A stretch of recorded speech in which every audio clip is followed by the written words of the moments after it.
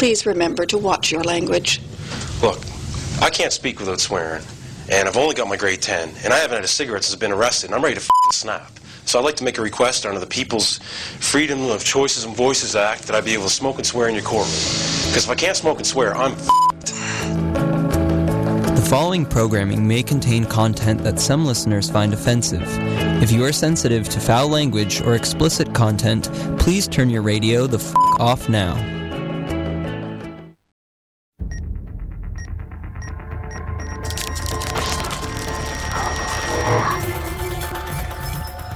Previously on AFTN.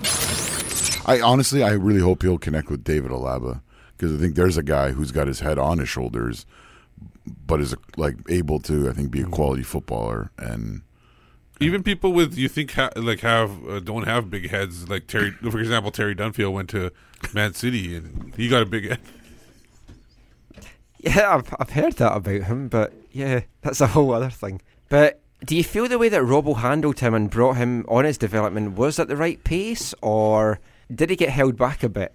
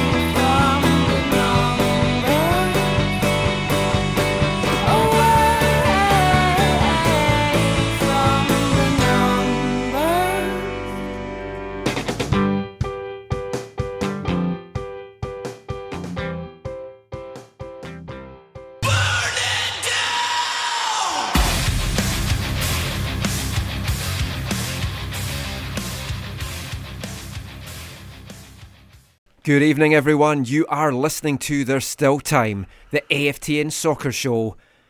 And yes, we are ready to burn it down as we broadcast on 101.9 FM, CITR radio from the unceded Musqueam territory at the University of beautiful, sometimes rainy, sometimes dry, British Columbia.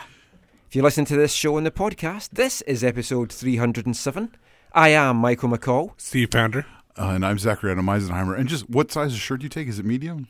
Medium would be I'm just putting in your shirt order. Okay. Awesome. Yes, we're bringing out a range of shirts. Well, we're not, but we're contributing to somebody that is bringing out a range of shirts. It's fantastic. I think it's coming from the vocal minority. Which we will come to. The first show of the off-season. Little bit concerned that we'll have 2 hours worth of material. I honestly thought we were just going to be stretching stuff this week. Yeah, I had all my games lined up, but it's been an eventful week. Yeah, all those cup matches. Yeah. Yes. Now, I know you are not a big wrestling fan, Zach, but Tuesday. Well, hang on. 7-8-year-old Zach was into the wrestling, but not anymore. Little Zach. Let's call him Little Zach. Well, Little Zach used to be a fan of wrestling. Steve and me are fans of wrestling. Although not whatever that Crown Jewel pay-per-view was. Like I said, I cancelled my network the day before. That was a good decision. I haven't even looked at the results. Really, I know what happened, but I didn't even look at what the details were. Terrible. Talking of terrible. Tuesday, Whitecaps end of season media day. It felt a little bit kind of like wrestling. It's like some guys turned heel. Some swerves. Yeah, some swerves. Some guys turned face. Russell Tybert came out first of all. Now I was trying to think what wrestlers' music could each of these players have come out for, and I'm thinking Russell Tybert, possibly The Undertaker, because he did bury some of his teammates a little bit. or Triple H's, because he played the game. Yeah. The only thing with Russell Tybert coming out to the Undertaker's thing is, I mean, it starts with a big dong. And when you think big dong and Whitecaps, you think Terry Dunfield. Of course. So I'm not sure that Russell can take that mantle on or not, but we'll find out later on and see how that goes. When are you going to find out later on? I'll just ask him. Okay. Yeah. I thought you guys were going to go with some of my Game of Thrones kind of friends. It did feel like the Whitecaps' Red Wedding. Yeah, that's what someone said to me. Yeah. It was like a lot of bloodletting going on. More bloodletting than a 19th century doctor. Get the leeches out. Yeah. Which I think is what they're actually trying to do at the Whitecaps right now. They are trying to get some leeches out. I don't know. It felt like the biggest mutiny in MLS since Tampa Bay were in the league. That was the reference to the team. Yeah.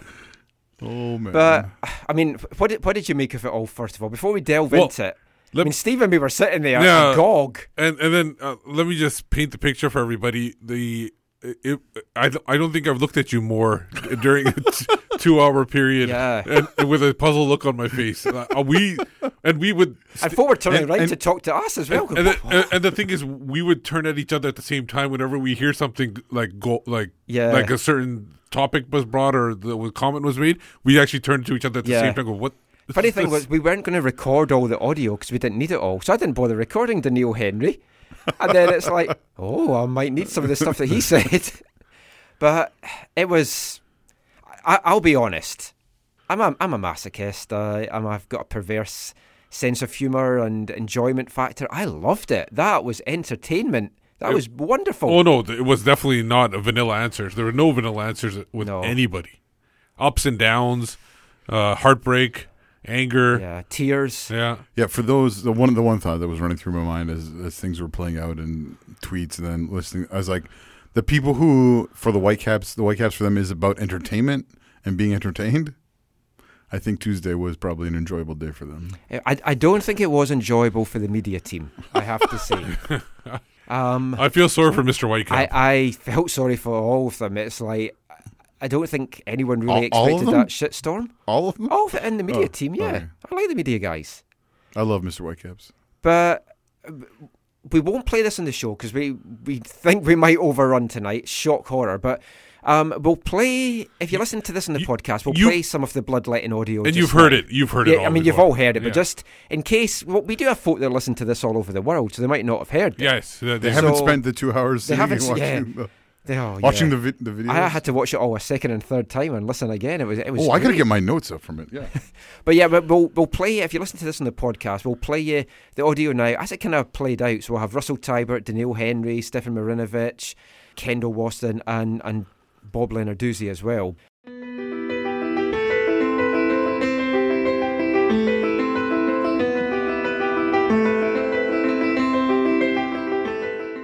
There are a few group of guys, a few members of this team that really do know what it means to be a Vancouver Whitecap, and I want to see those guys here next season. But there has been a lack of respect for the jersey in this season, and that can't happen anymore. Going forward into 2019, you have to respect this jersey and respect this club. Russell, is it a deep divide between, like you said, a couple of guys who really bled for the kid, who knew what the Whitecaps kit was all about, compared to those who maybe played for themselves? And is it a personal mindset that there's that divide? Is it a cultural thing? Is it a language thing? What is it? Because that's disappointing to hear, I think, from a supporter's perspective, when you have 11 guys on the pitch and maybe not all of them are pulling the rope the same way. Different motivations for different people, but and that'll always be the case. There's different people will play for different things. That's always going to happen. But as long as you're following the team goal, as long as you're playing for the team, and the team is first, then you're going to have a good outcome. No matter what happens, you're going to have a strong team and solid foundation in the locker room. That being said, we did not have that this year.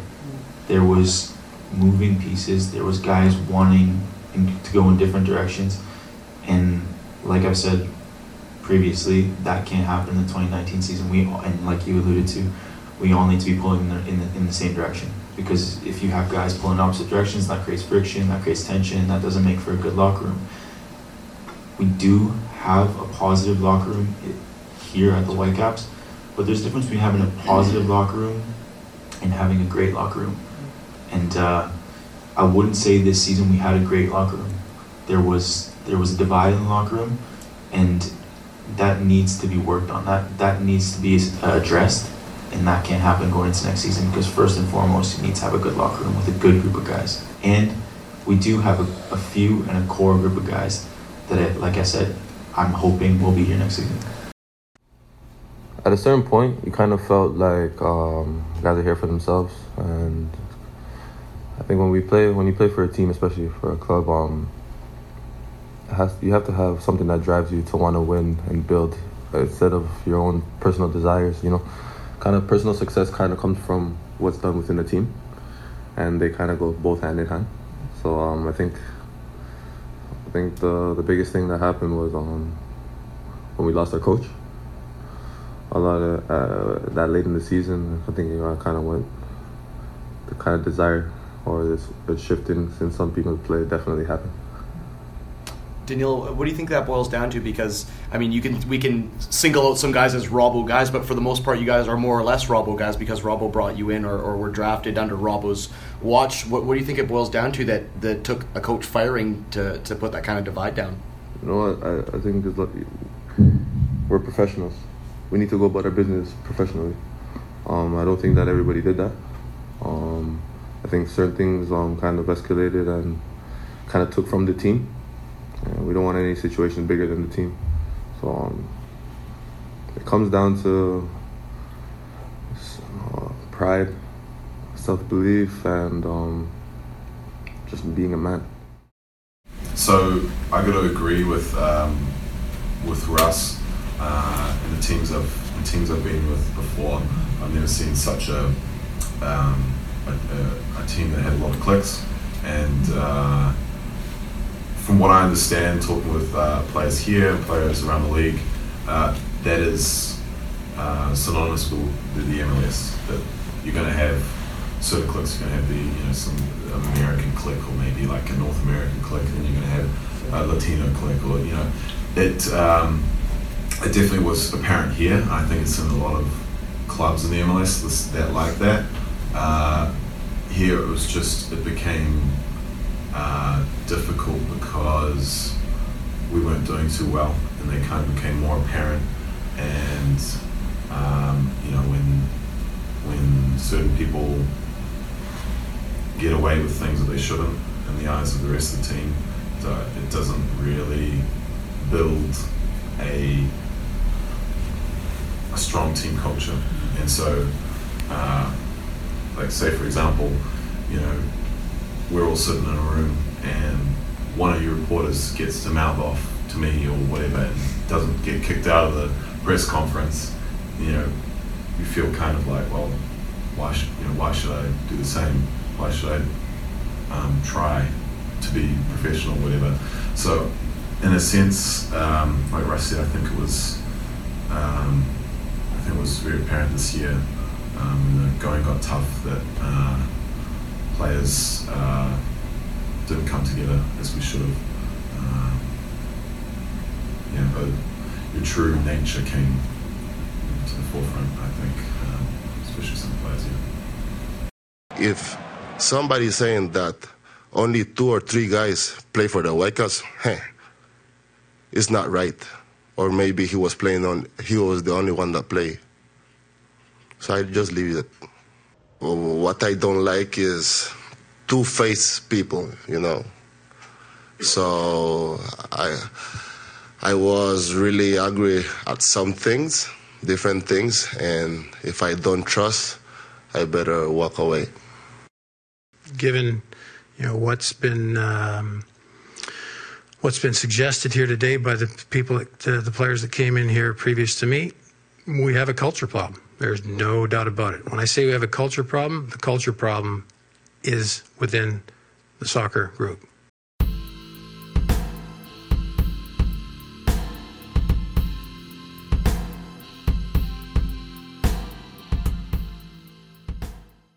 We'll talk a little bit about how it played out. And there's been various things. J.J. Adams wrote a piece in the Province, in the printed version of the Province today, and it went online yesterday, about whether it felt that the whole day was orchestrated. Was it orchestrated by the front office? We were was it a master plan? We were discussing that too after. Like you had to stay behind. We were walking outside, and we were thinking, was this just the way it was set up? But then you're thinking that's too much work to get this all like working, and the way people answered after each other, I don't think those people were expecting what was said either. Well, when I listened back to it as well, it's interesting. Like Russell made his comment about players need to play for the jersey. Well, which was very similar to Sporting Kansas City's comments. And it moved on a little bit, but then Jay Janower from Global TV, he was the one that actually asked the question about, so there's a divide in the locker room. What is the divide? What causes the divide? And he used the word divide. Yeah. Russell hadn't initially used the word divide. Yeah. And then after that, it was like divide and conquer season. Yeah. But I mean, the first time click was used was Marinovic. Yeah. And that was the fourth person or something. Yeah, like I was expecting DX to come out or something, but that didn't happen. But I mean, what did you make of it, Zach? No, some of the language or whatever, you can say, okay, did they know what language is going to be used or blah, blah, blah. But like, there's no way that they didn't know that, Russell was going to say some of the stuff that he said, in my opinion. And when I say them, I don't mean Mr. Whitecaps and his comms friends. You mean the front office? Oh, yeah, I mean, yeah. There are people. I do disagree with you on that. Really? I genuinely don't think that it was orchestrated. Oh no, sorry. I'm not saying it was fully orchestrated, but there's no way. Because, in my opinion, Russell has been the link between the higher-ups. That's where they've been getting their player perspective from, is from Russell. I could be wrong, but it's pretty hard not to see that. And you're speculating, essentially. Hard speculation. Could we call it that? Okay. Yeah. But, so I find it hard to believe that they wouldn't know, in part, what he was going to say. And here's the thing. Regardless, when it came time for Bobby from the front office to answer questions, to address what had gone on, he was happy to talk about it like, we knew about this, and the person who was responsible for that, we just got rid of them, as opposed to actually like showing leadership and actually dealing with a problem, as opposed to passing the blame or writing it in your journal to be like, oh, when we let this person go, we can come back to this and say, this is one of the reasons. And you can run an organization that way. That's fine. But to me, this is a sign of how the Whitecaps lead and how they function. And it's a sign for me of the extreme unhealth of how they function as an organization. Yeah. I mean, what do you feel, Steve? Do you, now in the kind of the cold light of day, do you feel there was any orchestration to it at all, or was it all just natural? And I think it was more natural, but I do think that I agree with Zach that I think they knew what Russell was going to say, and I don't think Russell, like I said, did not say very much difference than what he said after the Sporting game. It was only when he was probed for a second time that he kind of expanded on it. Yeah, and the thing is what I think, and I think this is he expanded that at that time. For the Sporting game, it seemed like it was just happening at that point. Yes, but he did expand that. It's kind of been lingering there for the whole year. Yeah, I put a poll out on Saturday asking whether people thought it was just naturally player driven or whether it was orchestrated by the front office, as the Province article suggests. 316 votes in this one, so quite a good vote. 59% said it was player driven, with only 41% saying that the front office wanted this out. And I'll just read some of the tweets that the way you worded it, the front office wanted it out. It still doesn't say it's orchestrated. It kind of means that they were hoping. I did mention though in the question that it was about orchestrating. So we got a lot of like written tweets about it as well, and I'll just read a few here. Caleb Wilkins said, surely they'd have gotten everyone on the same page if they were going to do that. Then again, I suppose Russell is their intermediary, so he would be the guy you'd expect to put out their narrative if that is what they wanted it to do. Tim Altman says, well, clearly there was a divide between Russ, Henry and Labanda at least. and the others perhaps didn't care so much, so maybe that is part of the problem. Glass City says people he's talked to within the club weren't happy with this, and same with me as well. Folk I've spoken to in the club weren't happy with how it played out. He feels it looks like a Canadian clique that just didn't like the Latino clique. Manuel Veth says, having worked in football and at various football clubs for a few years, he gets the sense that it was all orchestrated. Everything the media is fed is to drive a certain agenda. But we did have a lot of people, and there was tons of these, so we won't read all these, but a lot of people saying that they don't think the front office is clever enough to orchestrate a plan like this and to pull it off. And what I will say is, like, at the end of it all, nobody comes out of this looking good. The players don't come out looking good. Robbo and his management team don't come out of it looking good. Bobby and the front office certainly don't come out of this looking good either, I don't feel, in any way, shape or form. Except for with Stefan Mrnjavic's clarification via Instagram. Yes, which was good, but not as many folks going to see that as it's all true. the other stuff. But he's the one who said, look, yeah, there are these different groups. That I think that's part of any kind of larger group dynamic. You're going to have smaller groups. But he said Robbo is the one who held everything together and kept it moving forward. Yes, and also his comment was a little bit misconstrued as well. He said it was the most clickiest thing he has ever seen. And he goes, but it was kind of, he heard it was kind of common in MLS. In MLS. The way the mainstream media put it was that they made it sound like that it was the most clickiest group in MLS. Right. When actually Marinovic was comparing it to his time in Germany, when obviously it doesn't happen that often. There's a few tweets as well saying that the conspiracy theory stuff is kind of like out of control with Focus saying that. But I think this tweet from Caleb Wilkins kind of sums it up. The idea that the front office are incompetent buffoons and also Machiavellian narrative controlling geniuses doesn't really square with each other. So I agree. It's one or the other. Yeah. Which is not good for them either way. No, not really. I mean, there does seem to be a divide though. Because if the players can't even agree if there is a divide, then it does show that there's a divide. So, I mean, whether there is a perceived divide or an actual divide, some players feel that there was a divide. And there's different views. We don't want to paint it plain black and white of the Latino players and the non-Latino players. The battle lines, you could say, were maybe drawn along that way with the way that they were speaking, because you had Stefan, Russell and Daniil, the Canadian and non-Latino guys, saying, yep, we feel there's a divide. Kai Kamara, who didn't want any part of it, and said, oh, how come the two Canadian guys rhyme the same way? Well, they were the two people. What if Marinovic had gone before Kamara? Yeah. Then what we said? Daniel Henry, I don't know where people got this, like, he was didn't want to talk about it. No, he was taken back. Yes, he was taken back. He hadn't even been briefed. He hadn't no idea what Russell had said. He just came out. And so he was like kind of like he really felt uncomfortable talking about it. He kept going really far back from the microphone. Yeah, and at that point, once it's out there, he can't. He's got to say what he's got to say. When you're on right? the spot, yeah. you've got to think of an answer immediately. But then you had Kendall Waston saying, no, there's no divide. And then players like Jose Aja said there wasn't, and Nicolas Mosquera said there wasn't when they were doing other interviews which weren't filmed. And then I spoke to Effie Juarez, and some of you may have seen a little bit of what Effie said, because unfortunately this was a one-to-one which I did exclusively for the show, but another journalist, let's say, just decided to tweet some of the quotes out, which I'm pissed off at, because that's not really how you roll when it's one-on-ones. But we'll play the full thing now. One question, 3-minute answer from Effie on this. So here's what he had to say about a locker room divide. Russell and Daniil and Stefan talked about a divide in the locker room.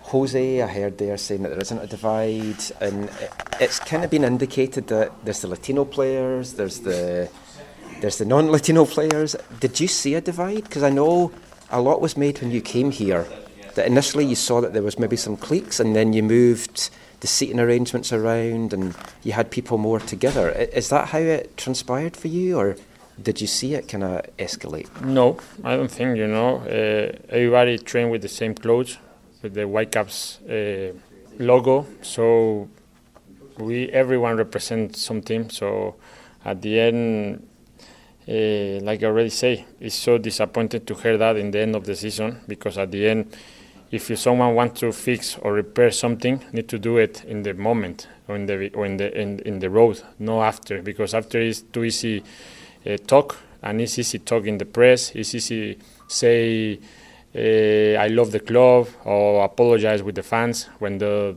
really thing is only the truth is in the field. When you want to talk, you need to talk in the field, not talk in the press, because for me it's coward, like someone talk in the press and after go to the field and don't do anything, or go to the locker room and don't do anything. That's a coward, because at the end as well, I thought we are between men, and the men talk straight away in face. It's the thing that I born, or like my family teach me since I born. When you have something to say to someone, go and straight and say it. No go and cheat or say on his back. So I don't believe what they say, to be honest. Everybody has his own point of view. I can't say it, and they can say, and it's fair, but I don't respect. To be honest, I don't respect. And because if you want to talk in the press or say things, show it. Don't say it. Show it. Like if you really feel the logo, the club, like you say, do it in the field. And but for me in here, everybody was bad, because at the end, nobody can save it. No one, because we don't make the goals. The goal was the playoff, and so it's too hard to understand to me. To someone comes to the press and say, just 1 or 2 people or 3 people do his job, because at the end, no one does his job, because the job was make the goal, and the goal doesn't make it because we are not in the playoffs. So that's then when they start to think, or now I realize that I've been involved between people that don't really just take care of themselves and not for the team like they say. So thanks so much, Effie, and pleasure talking to you this Hey. year. Effie Juarez there, not as angry as that quote we were expecting from the initial on Twitter. quote. It sounded like he was yelling, basically, the way it was. He was very calm, angry, but calm. Yeah. And he has a very valid point. Was that media day setting or any setting in front of a public audience the place to air all these grievances? No, I know so many people are so happy that Russell has said some of these things, because now they know some stuff. But this, to me, Russell has created big problems for himself in the future, whether that's in Vancouver or anywhere else. He's now known as a player who will go and talk publicly about things after they happen and after he chose not to deal with them in the moment. And he's going to be tainted with that amongst players. And that is the second point that Effie made there as well, is like, why wait till now? And if you did have a problem, why not deal with it in the moment in the locker room? Which, I mean, obviously has not been addressed. That's definitely a follow-up in the locker room. That's definitely a follow-up question that needs to be brought up to Russell next time he's spoken to. Like, which I think we were just all caught by surprise. I know, really. It's hard to, when you're talking to somebody and you're not expecting these answers, to follow up with something. Like, for example, we were going to do a travel segment with each of the players. And a Christmas thing as well. And a Christmas thing. And you forgot all about that. No, not even forgot. It's like, how do you ask these people these questions I got afterwards? Aaron Mond as the last thing of the day. I was like, oh, can I ask you about Christmas? It's going to be a great Christmas special. Yeah. So, yeah, it's impossible to do that at that point. Now, obviously, like, we ask him, like, there's a couple possibilities. I'm just going to play devil's advocate. I know I agree with your guys' points that it's not a right time to bring this stuff up, but it's not right to bring up publicly. Yeah, but what if number one? What if he had tried to bring it up with Robbo and this fell on deaf ears? Okay, this is all hypothetical. Can I address that one? Sure, if you want. If he had, he would have mentioned it in that press conference. Maybe he didn't want to throw it under the bus at that point. But again, this is just hypotheticals. Or he was afraid of bringing it up because at that time he was not getting playing time, and he was afraid that. Now, this is just, again, hypothetical. Robbo was favoring some of the players, and he was afraid if he spoke up on it that he would lose more playing time. These are just hypotheticals. Like I said. Here's the thing, though, Steve. Like, if that's really what he felt, he had a decision between: do I do what I think is right and say this to the coach, to whatever, or do I just or is playing time more important to me? Yeah. Right. So now it appears like he's trying to say like I'm going to do the right thing. I'm going to tell everyone about all the problems where everything went wrong this year, and he doesn't care about the collateral. When you're saying in your hypothetical scenario that he cared too much about playing time then. Yeah. Well, now he doesn't care about the collateral of speaking up, which is to me doesn't make sense. Yeah. Well, again, maybe he just felt that this was the time to speak. Obviously, it was a mistake on his part, but we'll see what happens. Yeah, like you can't talk as a player. You can't talk about certain things publicly. Yeah, like, I mean, it's a code. It's like what goes on in the locker room stays in the locker room. There's just think over the years. There's so many things that you've heard, that you've been told, that you cannot talk about. Yep. There's so I haven't probably heard nearly as much as you, but there's things I've been told. And it's like, okay, I guess I'll tell my wife about that. Like I don't know who I can talk. Like there's no one I can talk to about this. Because there's a code. It's like it's a place like around the world. I know the media and everything get into the locker rooms here, but it's like it's a closed shop. It's like a special sanctuary really for these guys. One last thing in this part. Pete Shad was on TSN Radio. I didn't listen to this, but Steve was telling me about it. And he blamed a lot of this for the fact that there was not a decent leader in the locker room. And he said a key for him was you had this in 2016 and you had this now. And both those years, there was no Mauro Rosales. But when Mauro was here, he seemed to bring the Latino guys and the other guys in the squad together. He was essentially the difference, yeah. And then he said 16 and 18, all you do is you swap Juarez for Perez. Yeah. Now Juarez was meant to be the guy that did that, because Robbo talked about how he did that, and the thing about getting them all to sit differently in the eating area and moving the chairs about and stuff like that. Maybe that wasn't enough, and he wasn't. Maybe Juarez either wasn't able to control it or whatever. And Juarez lost his place in the team and wasn't maybe travelling with them, so who knows what happened on the road as well. But I mean, last bit, Juarez is on a contract to come back next year. As is Russell. Yeah. I mean, I think we all pretty are sure that Efe Juarez is not going to be back. But if they bring him back and they can't move him on and they have to bring him back, that is an awkward first day in the locker room at pre-season. In one sense, I think it's going to be awkward for Russell with anyone who's back, other than maybe Danielle. Yeah. I mean, even Kai wasn't overly enamored. I don't think he was impressed. As a guy who knows what it is to have discord in the locker room. And what if you haven't moved Kendall on by that point as well? So, I mean, there's all those things. But we've got a lot more to chat about, and we'll be back with some of that after this. Hello, it's Kai Kamara, and you're listening to the AFTN Soccer Show. Yeah, so we're at the carnival, so we're at the circus. See life, it's just a particle living in dark times. Hope it's worth it, the circus life. Get too caught up and it hurts inside the circus life. Lonely time, shut the curtains tight. First thing the light goes, then jaws will drop like pine cones. I'm repping it, mate, with the right flow. Some dickheads that'll walk on tight ropes. Hit any circus now, you'll find those a hand keeps going and mate, their time goes. Seen it all before, see they come and go and then talk some more.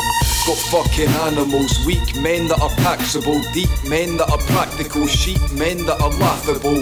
One weird guy that looks like a turtle, some play hoops and go round in circles. There's some grumpy cunts called a muzzle, made the circus plenty hurdles. Yeah, so we're at the carnival, so we're at the circus. See life, it's just a particle living in dark times. Hope it's worth it, the circus life. Get too caught up and it hurts inside the circus life. Lonely time, shut the curtains tight. Mad Hat McGower, we've brought him back for the second week running because it went down so popular last week. Scottish rap.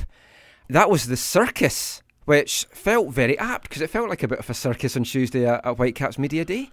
You are listening to the AFTN Soccer Show on CITR Radio, 101.9 FM, broadcasting from the unceded Musqueam territory at the University of beautiful and national hosting, British Columbia.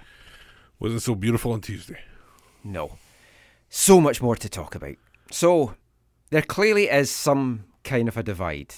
Or there's a couple people with a different perspective on how they've seen things play out differently over the course of the season. Now, did it come before or after Robbo's sacking? Now, Bobby said... Well, Steve said that Bobby said on TSN, which I haven't had a chance to listen to that. Oh, no. Was it in TSN? No, I asked the question. You asked the question. I asked the question of when did the front office first hear of this divide going on in the locker room? Because it was after he said we had heard there was a divide going on. So I wanted to know when it happened. And I could have sworn he said a third into the season. Yeah, a third into the season. So he did say that. So he did say that. Right. And then I wish I could have followed up. He was sort of like, I can't remember, but roughly a third into the which is like 10, 11 games into the year. Which is like April, May. Yeah, somewhere around there. Which is interesting. On Sportsnet, he talked about specific. There had been an incident 3 months ago that he had to speak to Robbo about. Obviously, he didn't explain what the incident was. Yeah. Stefan Marinovic had talked... Oh, can I guess? Or no, I'm not allowed to guess. Oh, I think we could have some cracking guesses. Let's open that up to Twitter. No, actually, let's not. No, but do you think if I guess I'd get it right? Maybe. Oh, okay. What do you think the incident was? Well, I don't think I can say. The guess, you can't say the guess even. That's how bad it is. I mean, Stefan Marinovic kind of basically said that as well that something was said in the locker room and gave a kind of analogy of what if one of you journalists said something and then wasn't kicked out for it, and then the rest of you would think, well, if it's all right for them to say it, why can't I say it?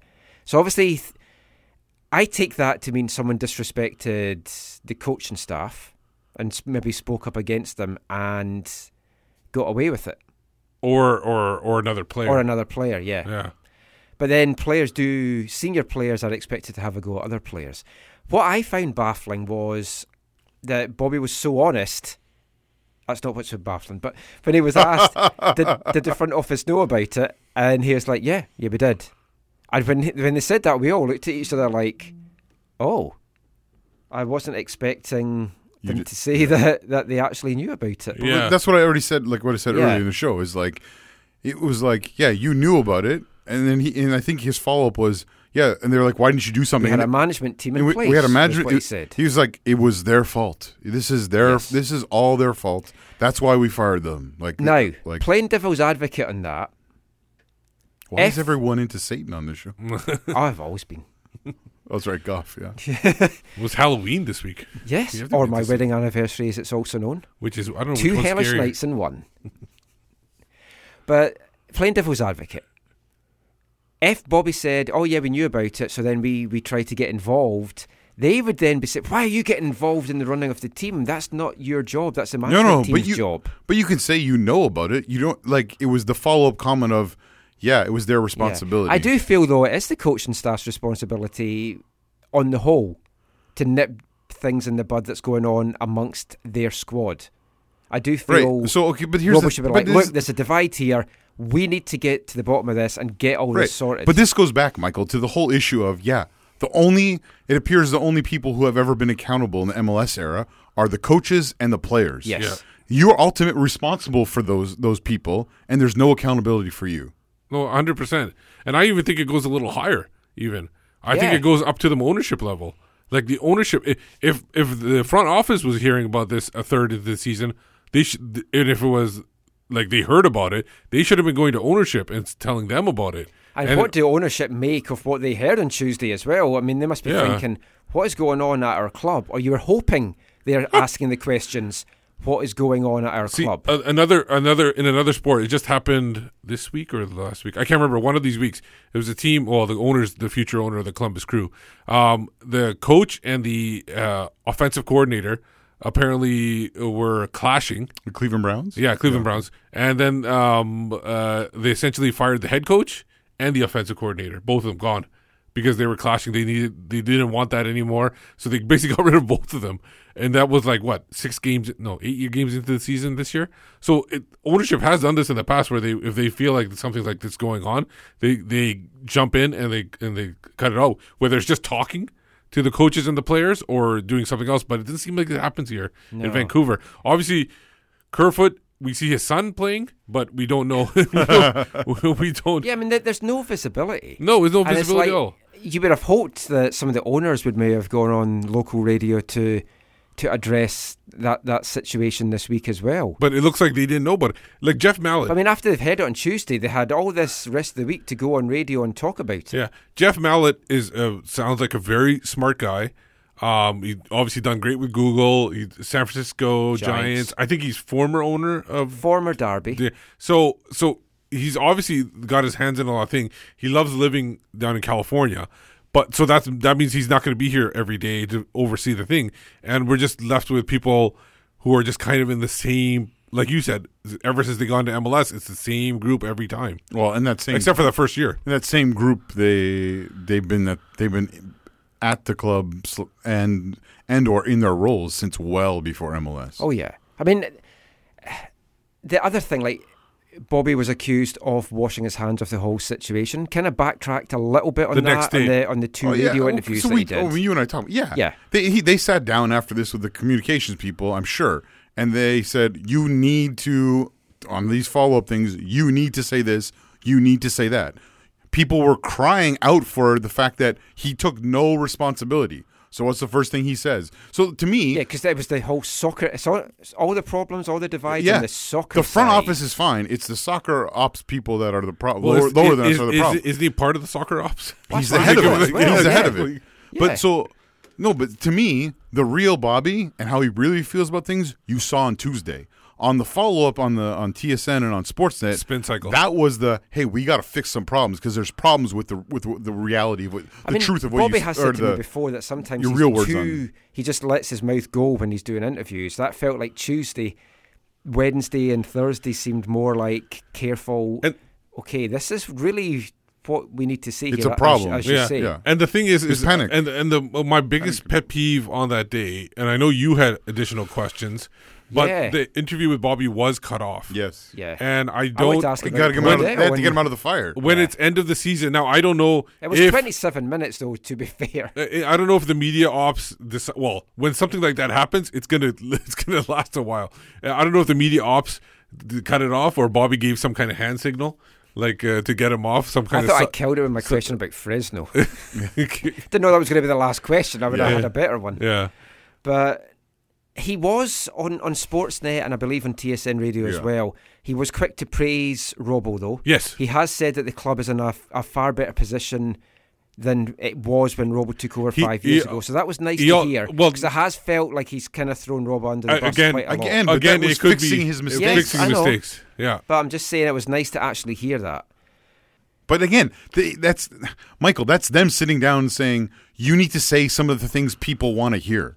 Like to me, that's not the truth of how he really feels. And like you saw a lot of the truth of how he really feels about a number of things in that 27 minutes. But taking the soccer side out of it, then, if that's what they want to do, this club has to be far better on the business side in so many ways. Whether it's going from sponsorship to get, and I've got another possible arm sponsor, Endy, the mattress company, so it's not so obvious you've got a Bell Endy. Yeah. So I think that would be quite good. But the whole business side, Bobby talked about, again, I think this might have been the Sportsnet thing. There's been so many things, it's hard to remember what it was. He was asked, what is the identity of this club? Yeah. And he said, to be an important part of the community. Now, I feel that's nice, but that should not be your first answer. Oh, man. It's a football club.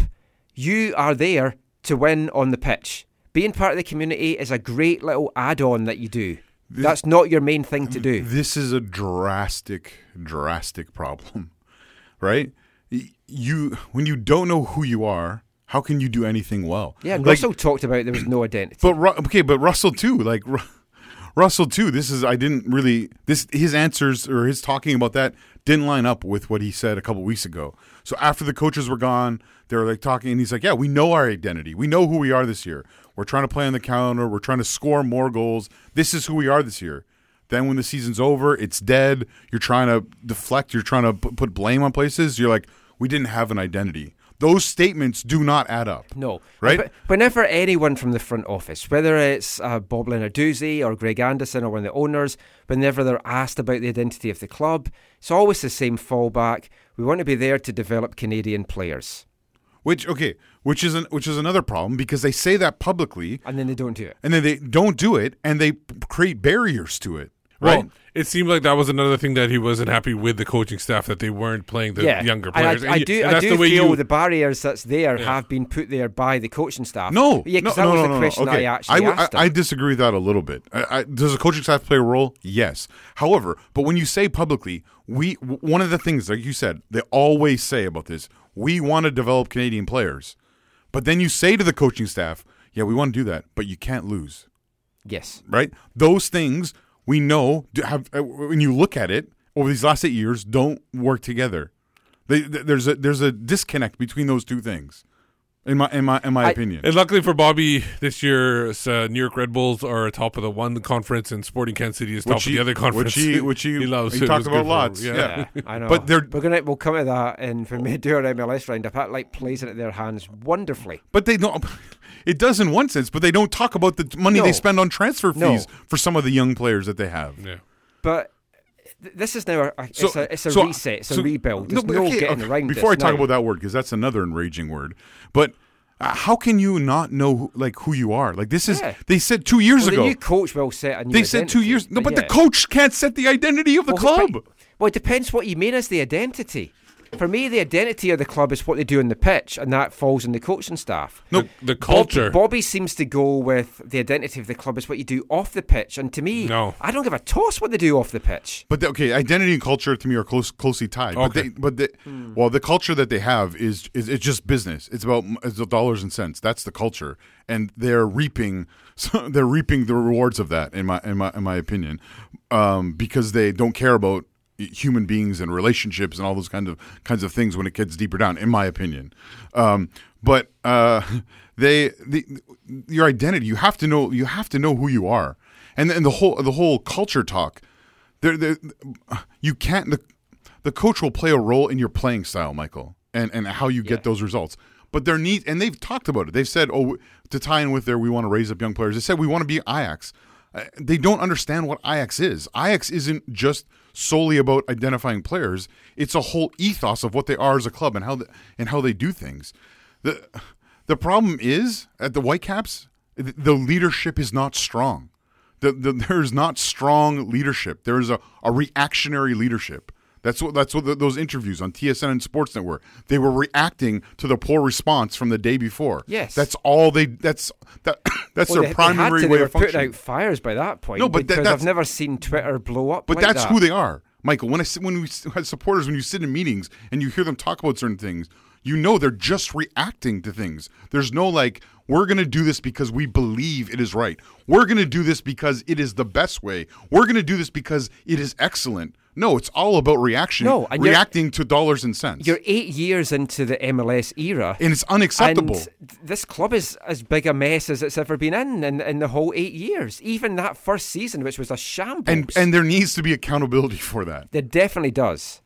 And it's what happens then with that. Now, one thing we have to say, though, it did get them on the front pages yes. of the papers, and also the Canucks were playing in Chicago, and all they could talk about was the Whitecaps, the radio station. So I know all the radio guys were leading with that. Yeah, now because it was juicy stuff for them. Yeah, the culture thing. I was going to come to that in the next part, but mention that now. The culture thing.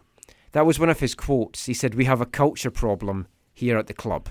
Culture for me is set up the top. You can read into that in a lot of different ways as to exactly what that might mean, but that's a scary thing to hear. Culture starts at the top. At the top. And by the people who have been there the longest. And those are the people at the Whitecaps who have set and created a culture that is not positive and that it does not help them move forward. I'm going to say even higher than that. That's the culture is set by the ownership. But the ownership, because they are publicly... the primary owner is publicly not visible. As the default to that is the people they've made visible. Yeah. And that is Bobby, that is Greg Anderson, that is Rachel Lewis. So to me, this still falls on the ownership. True, but ownership is not going to take any. They're not going to take any. They're not going to be accountable either. Maybe the problem is the pressure hasn't been put on ownership instead of it always being put on the front office, and the front office feels, because there's no pressure on the ownership, that they can get away with anything but you could put it. But those front office people, they are protected by the system that they've set up. Yeah, they're protected by it. Oh, I agree with that. Because it's always a group, or it's always the invisible hand. Yeah, but who sets that up? That's what I'm trying to say. Yeah. Now, this could be the end of this section with this next question that I'm going to ask, because this could be a 10-minute rant from Zach possibly. But we talked in last week's show about the banner. The Three Stooges banner. A vocal minority. Yep, that was brought up, I think, in question number 5 by Jay Janower's initial opening barrage to Bobby. I laughed when Bobby said, "Oh, the artwork wasn't very good." I mean, that was a funny line. But you could, it didn't capture the didn't capture the likeness because it wasn't well. even their likeness. I looked at the thing; it was actually a proper Three Stooges. Yeah, it was. So with their names. The thing is, if you watch the video, you can tell it bugged him. You can tell. That's why he made the joke to deflect. You can tell, in my opinion, you can tell it bothers him. And the way he responded to that series of questions, you could tell it bothered him. The biggest problem with what he said was, he said, the people who feel this way are the vocal minority, and they're not important to us, is what he said. The problem is... He didn't say those exact words. He implied that. I know, I'm just wanting to stress it's very he didn't say those exact It's very words. implicit, though, Michael. Yeah. They're the vocal minority. I don't care what they say. I'm staying here. I have thick skin. I'm staying here. The problem is that vocal minority is the people who do the support in the most vocal ways. And so you are telling a very significant part. I know some people say it's 1% of the stadium or less than 10% of the stadium or whatever, but that is who they've based their whole marketing campaign on for years and years and years. Yep. And you are basically saying, we don't care about you and what you think because it's offensive to us or it's a threat to us. And now they're going to have to deal with the fallout of that. And it goes back to Carl Robinson's sacking. If you look at the social media responses to stuff, and usually I wouldn't say, go read all the comments or whatever, but if you look on their social media, the responses to that, the two key responses were this. They were, "We're happy that you made this decision, but Bobby has to go," or "The wrong person went, Bobby has to go." And there is a groundswell of not just a vocal minority of people, not just the supporters who sing at games. There is a huge, a growing groundswell of people who have recognized that this group in leadership have not been good leaders and need to be replaced. It's very dangerous to dismiss a groundswell like that as a vocal minority.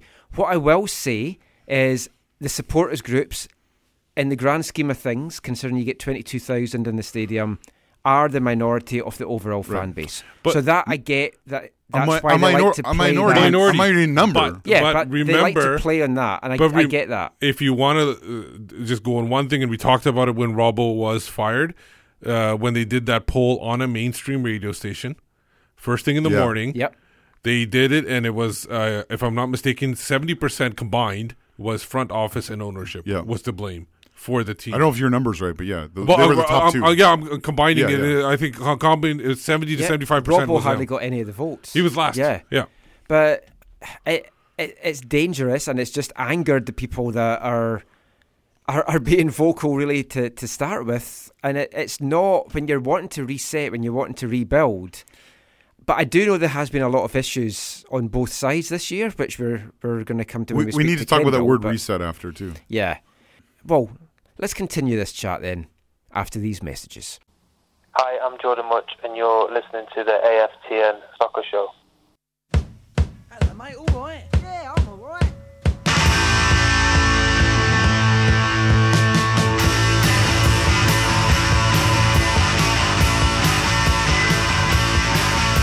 For once in my life, I've got something to say. I want to say it now, but now is today. Love has been given to grab and enjoy. So let's all grab and let's all enjoy.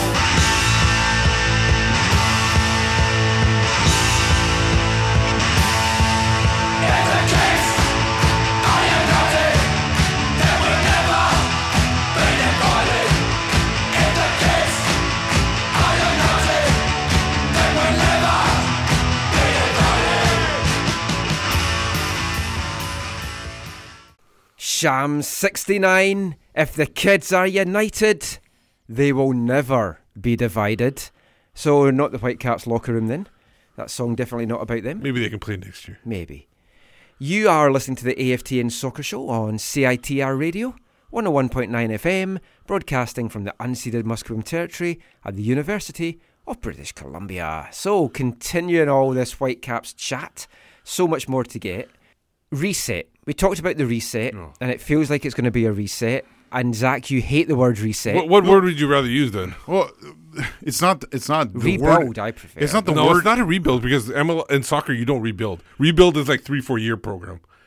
So you can't really call it a rebuild. A reset makes more sense because you're resetting all the players and the team. It's not the word in and of itself. Yeah. It's just the frequency with which I've heard this word from the Whitecaps front office. Oh, I got you. Whenever there's been a problem with the supporters. Yeah. So you've heard it so many times. Because I haven't heard them use it publicly. We reset our relationship. Oh, no, yeah, we I've restart heard that a few times over and over again. And now they said it, I think, at the town hall at least once, Michael, if not multiple times. Yeah. And so it's a word you've heard a lot, yeah. and you're getting tired of it. It was meant to be a reset, that whole town hall, and then everything went to shit after it. It's like the little boy who cried wolf. You stop listening when they you know. And you do want to stress that you do like Bobby. No, we were talking about this in the break. Yeah, no, like my problems with Bobby Lenarduzzi are not like I don't like not like him as a person or think he's a bad person or anything like that. I just don't think he should be in the role that he's in based on how he's performed in that role. I don't think Vancouver Whitecaps FC can progress in the way they could under his leadership. And so I don't say that like to be mean or to not nice to him or whatever. I think he's a terrible person or whatever. I just don't think that they can move forward in the ways that they could if someone else was given the opportunity. So you're here to hear first. Zach wants Tommy Sowen back. No, what? That's not even funny. No? Paul Barber was back. Paul Barber. Okay, Paul Barber. The problem with Paul Barber was he didn't like the supporters at all. He didn't like He didn't like the supporters, but he actually did a lot of good things for the club. Yeah. Except for supporter relations, where he was a bit of a nightmare. Yes. But the problem with what happened with Paul Barber is what happened with everyone else at Vancouver Whitecaps. Once you get offside with Bobby, Anderson, and Lewis, then they get rid of you, or they freeze you out, or they make you want to leave. And he's just another example of that. Now, we got a tweet from Jonathan at Loge D Vancouver. I never know how to pronounce that, but he said that Shad brought up wages as a potential reason for the divide between the players rather than necessarily personalities, comparing Juarez, Blundell, Teixeira to Tybert, Levi's, Nowinski, etc. He feels that is understandable, and it might be why Tybert may have wanted to speak out about playing for the club. He feels that Russell deserves to speak out about commitment because he's always leads by example in that regard. But Optimist Anonymous at High on Caps replied, just because he deserves it doesn't mean that he should speak out. Right, totally. Like, there is some truth in some of the things Russell said. We've talked about some of those things already. Yeah. And Ronan T. Allen says that you're really fired up and you're going to be exhausted by the end of the night. Yeah, I actually was. You obviously can't see this on radio, but I was trying to do the calm down Zach, because I do want him to make it to the end of the show, because I think we're going to go beyond 1 o'clock today. Very possibly. Right. Never. If we're talking about a reset, a rebuild, whatever, part of that obviously comes with the new coach. Wait, can we use a different word? No, we're moving on. Mark DeSantos. A rezoning? A rezoning. What will the NIMBYs say about that? I don't know. I don't know who NIMBY is. Mark DeSantos. Who? I don't know. He's some guy. He's played against the Whitecaps Coach, in the past. Coach Montreal. Yeah. That's where I know the name from. Yeah. I don't know what he will have made of watching like his future potential locker room implode in front of him. That would have been interesting to get his thoughts on that. Because LAFC, we'll come to that, but they're out of the playoffs now, so Mark DeSantos can get announced any time. What I was told was Mark DeSantos was appointed the Friday before the Portland game. So he should be coming that soon. Friday? I thought it was the Friday after that. No, Friday before the Portland game.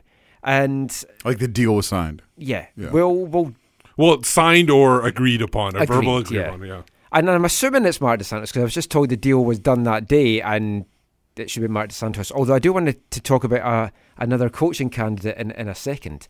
But DeSantis' coaching style, we won't go into it in a lot of detail just now. We'll do it after his appointment. He likes to play a 3-5-2.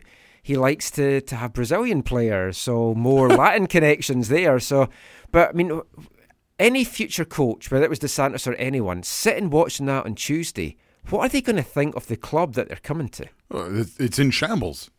Does that benefit them? Because they think, well, can't take it much lower than this. When you've got all the soccer community in North America saying, I've never seen anything like this. Yeah, Yeah, there's one sense. Yeah, it's at a low point, so it's not going to be hard to bring it to a high point, to get it higher than where it is right now. Yeah. But the problems for an incoming coach are still dealing with the limited spending in spite of potentially the Davies money. You have the Davies lottery. And that was another more money. There could be additional. That was money another phrase that Bobby says that people misunderstand. When he says the coach has final decision on the players. Yes. Final say. Right. Final say on the players. That's right. Final say on the players. But then again, he doesn't talk about DPs. So it's not like the coach. They have to get run by the committee. Right. But then it's up to the coach to say, okay, I will sign them. Right. And so, but he said there has to be an ask, and that it is the committee that will decide if that player fits with them, or if they can accommodate, or forget with some kind of word like that.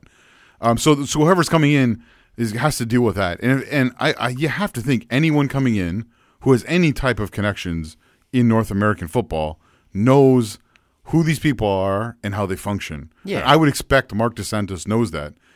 Very much so. Even and even if he's coming, somehow he must think he can work through or around or change that. Bobby has hinted several times now that there's going to be a change within the front office, which, from reading between the lines, it has to be a technical director. And if it's Mark DeSantis, or his it could brother be, Philip fits that role it perfectly. It might not be officially a technical director. It could be a scouting staff. Yeah, he has talked about that before. He still has John Park over in Glasgow doing his scouting. Yeah, from his house, probably. Yeah, probably. I could do that. The same accent. Well, didn't you do that in your other role? I've done it for TSS Rovers. Rovers. One of your 8 hats at TSS Rovers? We've never made the playoffs. Let's move on quickly from that. My scouting's clearly not that great. But no, I mean, he has hinted at what I take to be a technical director. Philip DeSantis has served as a technical director, and to his brother, he's got a lot of contacts. He's been the assistant to, I think it was Nick Dazovic in the U20s of Canada. So he's got a lot of connections. So that could be the crucial bridge that would make someone like Mark DeSantis come here, because he's got someone else that he can bounce things off.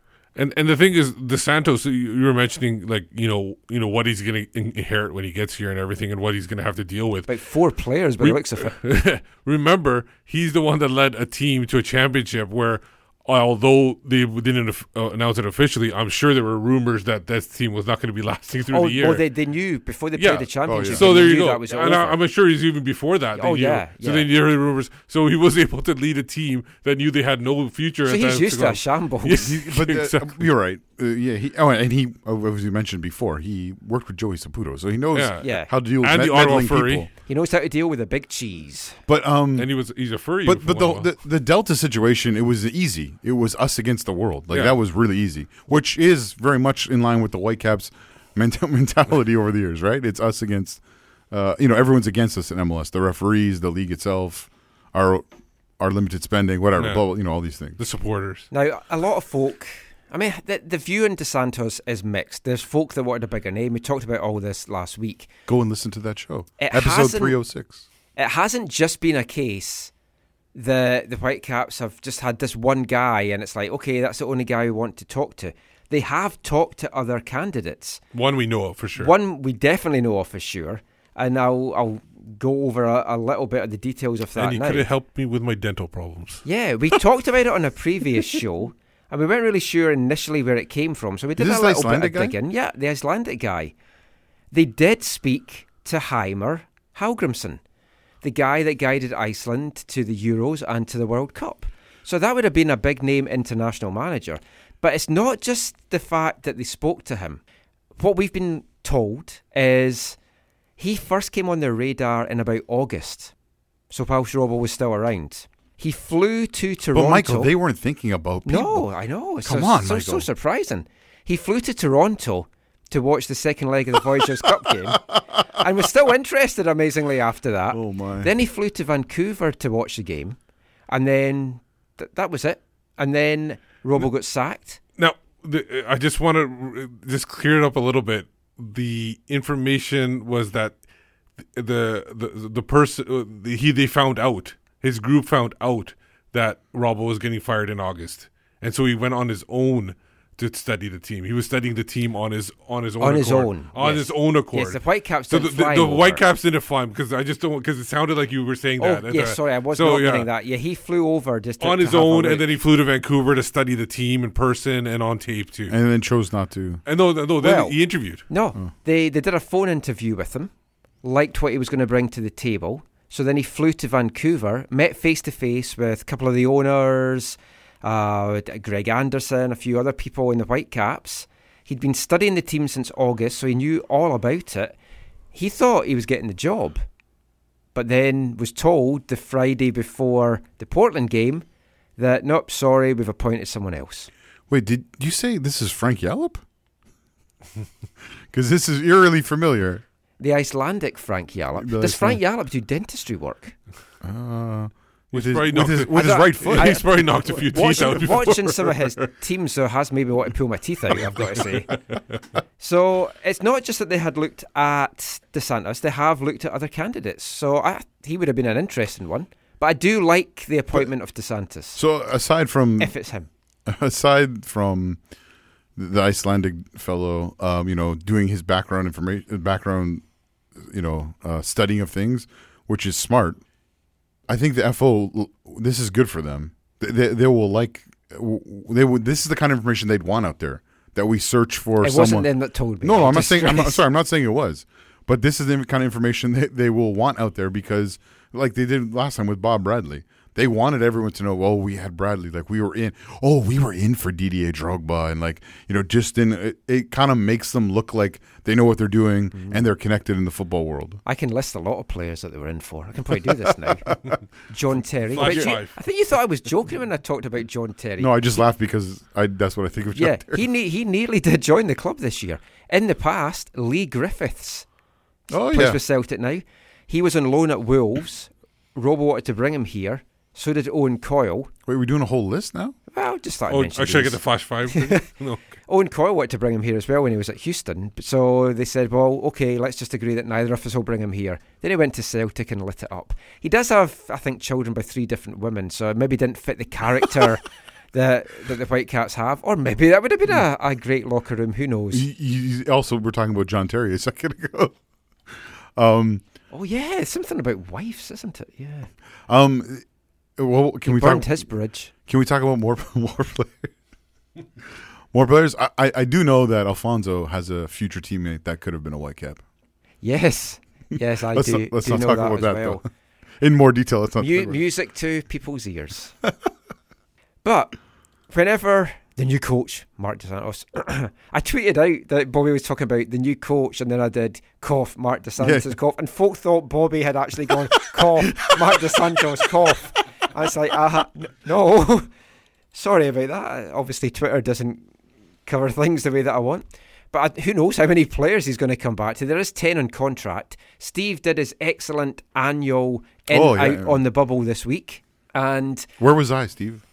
Someone pointed out to me by DM, you didn't obviously deliberately do this, but you got rid of all of Avid and David Baldwin's clients in that. No, I didn't. I didn't even check to see who were the clients or anything like that. And if you haven't followed Avid's Twitter meltdown this week with Mike Martinego and Glass City, check that out. If the tweets are even still up, that was phenomenal. I have a feeling most of them were deleted. A lot of them were deleted. It seemed like because when I at one point I went back on and it was talking about a lot of because Aaron Ramsey is like but the Arsenal fans are on them now as well.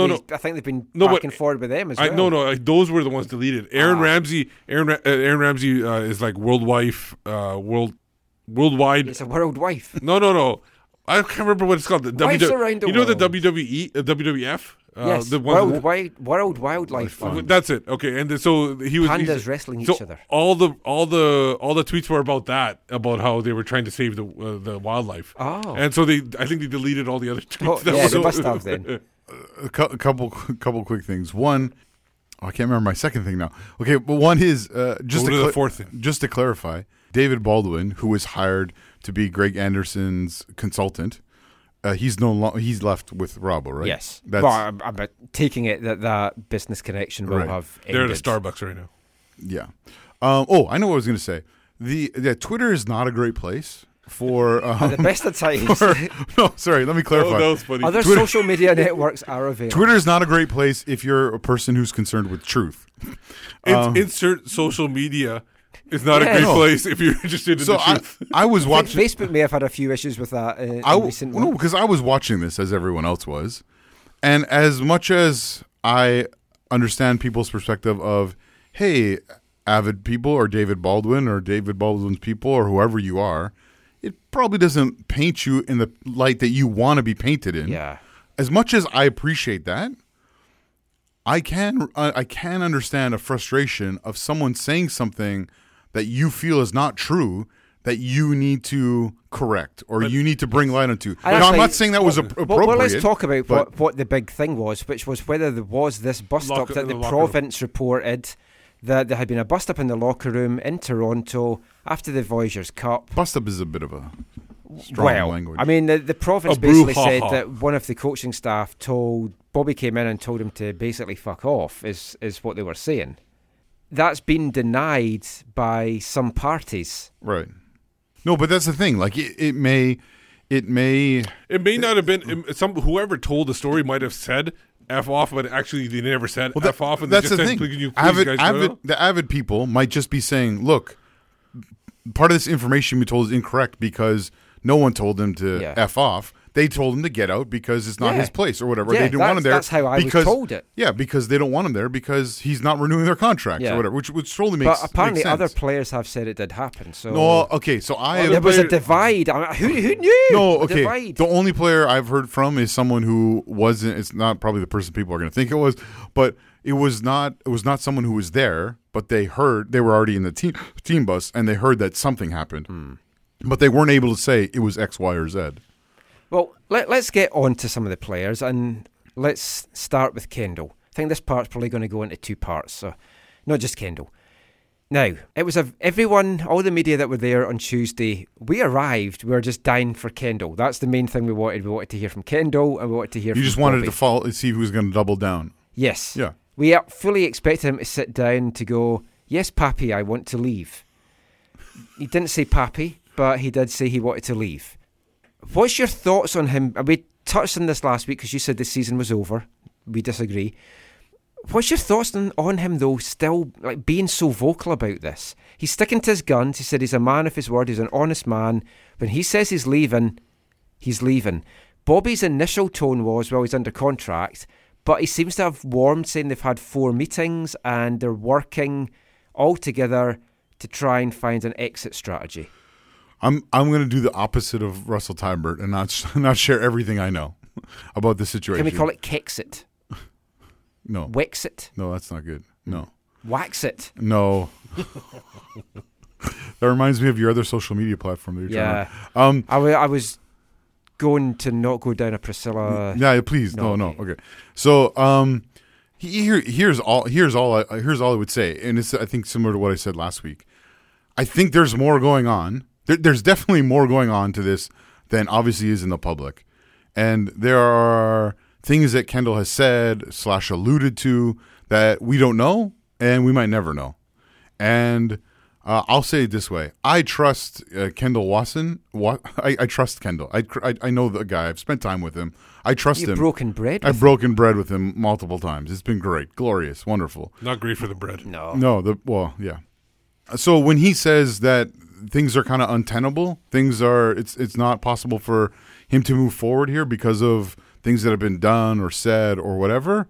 I trust him that they are significant enough that that they make his family feel unsafe or unwelcome or whatever.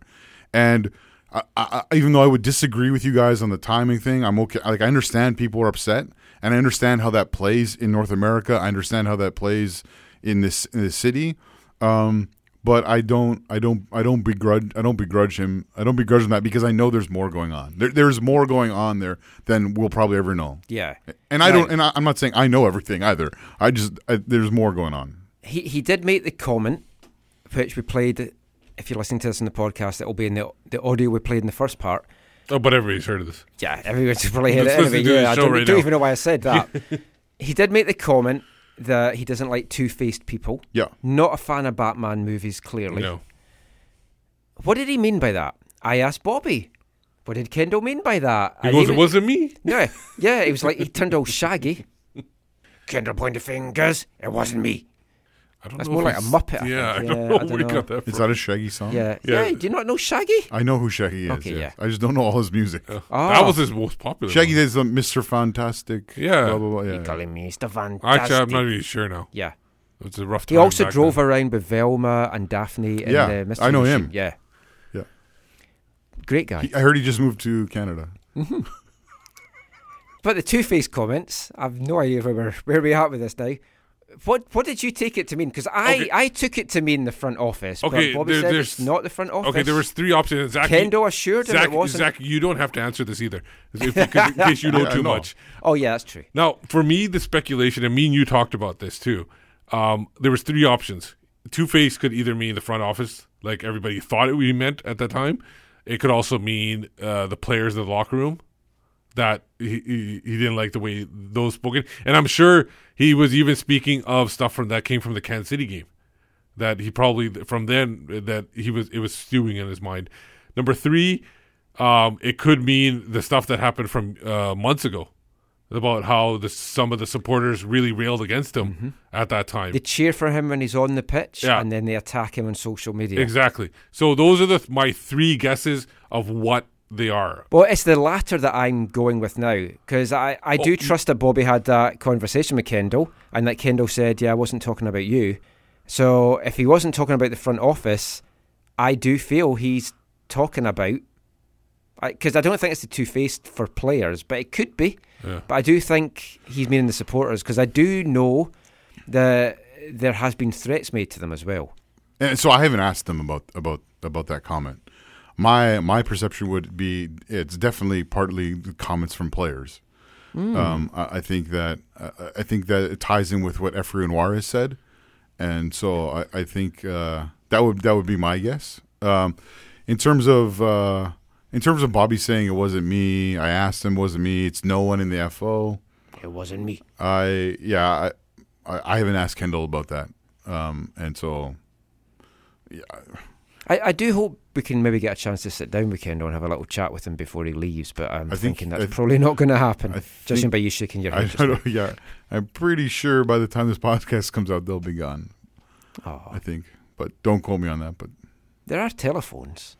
Yes.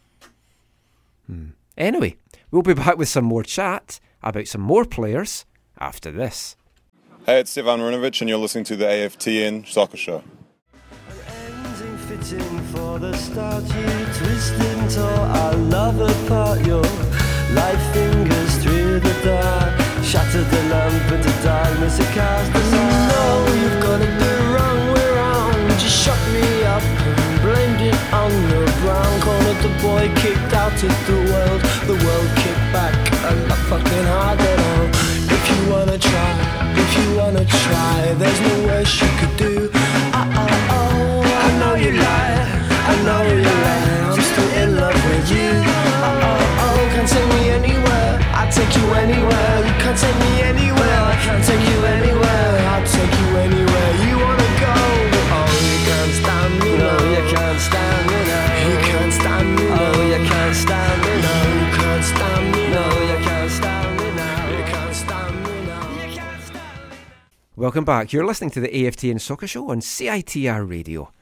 So we're into part 4. We have 3 more parts to go, I think, because of the way that we're doing this. We'll maybe try and speed this up a 4 little podcasts? bit. Folk have nothing else to do this week. Have they? Well, I do, but we won't go into that. Hopefully I'll be here next week. Oh, yeah. Yeah, I'm going into hospital on Tuesday, so hopefully I'll be back next week. I'm out of town. I can't even come visit you. Oh, hopefully I'll be out the same day. I'm hoping there's nothing going to keep me in a little bit longer. Sorry, I shouldn't. I will be out of commission though for Tuesday, so my Twitter might be quiet. Maybe. We'll see. Can I tweet from hospital? I don't know. We'll find out. So, they have Wi-Fi there. I don't know if you're allowed phones and if you are now. Yeah, you are now. Yeah. Talk about some of the other players now. Kai Kamara, who I had a really good one-on-one chat with after he did his scrum, but we're not bringing you that tonight. We had a nice... It had nothing to do with it. No, we had a nice chat just about his charity work. I really enjoyed Kai Kamara. Yeah. I hope he's back. I don't think he will be, but I do, we talked last week, I feel they're going to lowball him and try and get him in on the cheap. Kai himself has kind of spoken to a few of us, kind of not on camera and stuff, and he doesn't even know if MLS is in his future plans because he wants to do what's the best for his family. Right. He just wants to win a championship. That's what he wants to tick off his to-do list. It sounds like he wants to win MLS Cup. He'd love to win the MLS Cup, but failing that, he'd like to win a championship. Staying another season here, I don't know that that's an MLS Cup winning side. Can any coach turn a team around? Did he start with Kansas City, or was that his first team, or was it San Jose? His best years were in Kansas City. Yeah, I mean, who knows if he'll be back? He does have a home in Kansas City too. I'll say best team years were in Kansas City. Second best ever season. I listened to an interview he had done when he first arrived here when we spoke to him in January, and he said he still had a lot left in his tank because all the questions that were coming from some of the guys were about his age. He's 33. It's not exactly an old man. And he's sure he has a lot left in his tank. I still think he does. We won't go into it too much because we've talked about Kai a lot, but I hope he's back. He started with Columbus, actually. Another guy who knows what his future holds in store is Stefan Marinovic. He said he wants to be... He'd be excited to be part of a rebuild or a reset. Or, as Whitecap's Scarf suggested, redeployment. When you edit this, if you could just bleep out reset every time, I think that would be helpful. I think that's why it's explicit. It's for reset. But Stefan also said, and I took this, and Steve did as well, as a little dig at maybe at Robbo, he'd like to be part of a team that maybe puts defence first. Not as an afterthought. Because I asked him, and the thing is, it actually got the biggest laughs of the day because he I asked him. I started off the question with, "I don't want you to throw anybody under the bus," and he responded with, "Oh, that's a great way to start a question." And that was really funny. You did great, Steve. I loved your question. But the thing is, I honestly, because everybody was throwing everybody under the bus, I didn't want him to do it. I just wanted to know his reaction of what he saw in front of him, and I thought he gave a really good answer. So to be fair, even though their plan was to score more goals this year, whatever, and they were still a team that was set up to play on the counter, and that's how they wanted to score their goals. And I think we might have talked about this in the past, but in being a team that is a counter team or a transition team or whatever kind of language you want to use to describe that, at its base, or maybe not a good word, at its foundation, you have to be an avid, have to have an avid mindset. Boy, there's so many words we can't use anymore. At its foundation, to be a good counter-attacking team, you have to be strong defensively. You have to have a good defensive self. I know it's an old cliche, but defenses win championships. But so I don't think the intent was ever to be like, hey, let's be dodgy at the back, but hopefully we'll score more goals. I don't think that was ever the plan. Obviously, we've talked in great length about the inability to replace the Kendall-Parker partnership. Yes, and Kendall was asked about Parker going, and he was very honest when he was talking about money. He's like, yeah, give him more money than me. I didn't care. It's like he seemed really upset that Timmy had moved on. And then he put him on his Instagram, a photo of them. Yeah. So, I mean, that was all interesting. And, of course, we didn't actually touch about Kendall talking about not feeling safe at home, but we'll maybe do that another time. No point going over that because we don't really know what he meant. But back to goalkeepers. Stefan's future, who knows what lies in store there. I do think if he sits down with Mark DeSantis or whoever the coach is and has a chat, sees who maybe the new goalkeeper coach is, what the plan is, how the team is getting built, it could be enough to talk him round. I don't see a ton of European clubs clamouring to bring him over there. So, I mean, who knows? He could still be here next year. Another goalkeeper, though, whose future is completely up in the air is Spencer Ritchie. Came back from FC Cincinnati, flew in on Tuesday. He does have a future. We just don't know with who. Yeah, it's up in the air. Yeah, we don't know who it's with. He had a really good end of the season with Cincinnati. Played in both the playoff games, got man of the match. Played in 12 of the last 16 games down the stretch. He must have been coming in on Tuesday. I'm excited to hear how things went. Yes. What was going on with all my old mates? Well, here I was the only one that was speaking to him. And he arrived as I was speaking to Effie. So they were standing there for a little bit.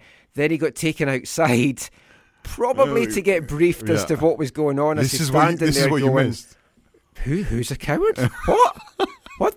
Hey, what? So, yeah, Spencer was back. I got a chance to speak to him about what the future lies in store and about the season he's had. So let's bring you that now. Spencer Ritchie.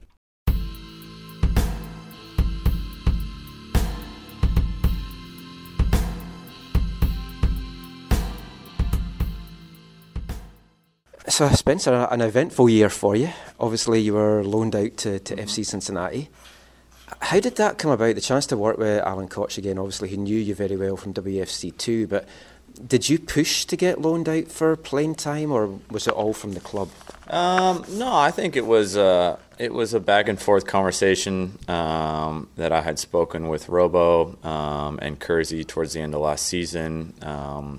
They kind of had told me that they were going to keep my option for the following year, and then that's when the plan started moving of what was the best option. The loan was kind of, a loan in general was the first thing that was thrown out by them, and I was on board with that. Robo was honest with me and said that Mrnjavec was going to be the guy. Yeah. And so that's all a player wants to hear, really, is the truth. And so then once we got chatting about loans and obviously the relationship with Alan in the past, it made a lot of sense with their starting goalie moving on and it being such a good situation there in the USL that it seemed to fall into place pretty quickly. Yeah, I mean, I was sad to see you go because obviously followed your career since you came here, but it did seem the best move for you to get your playing time. But then you went to Cincinnati and you weren't really in the team. Evan Newton was kind of the starting keeper. Yeah. Obviously won the USL Golden Glove as well. Yeah. But, I mean, how did you feel at that point? Because you've gone to another club and then you're still sitting on the bench.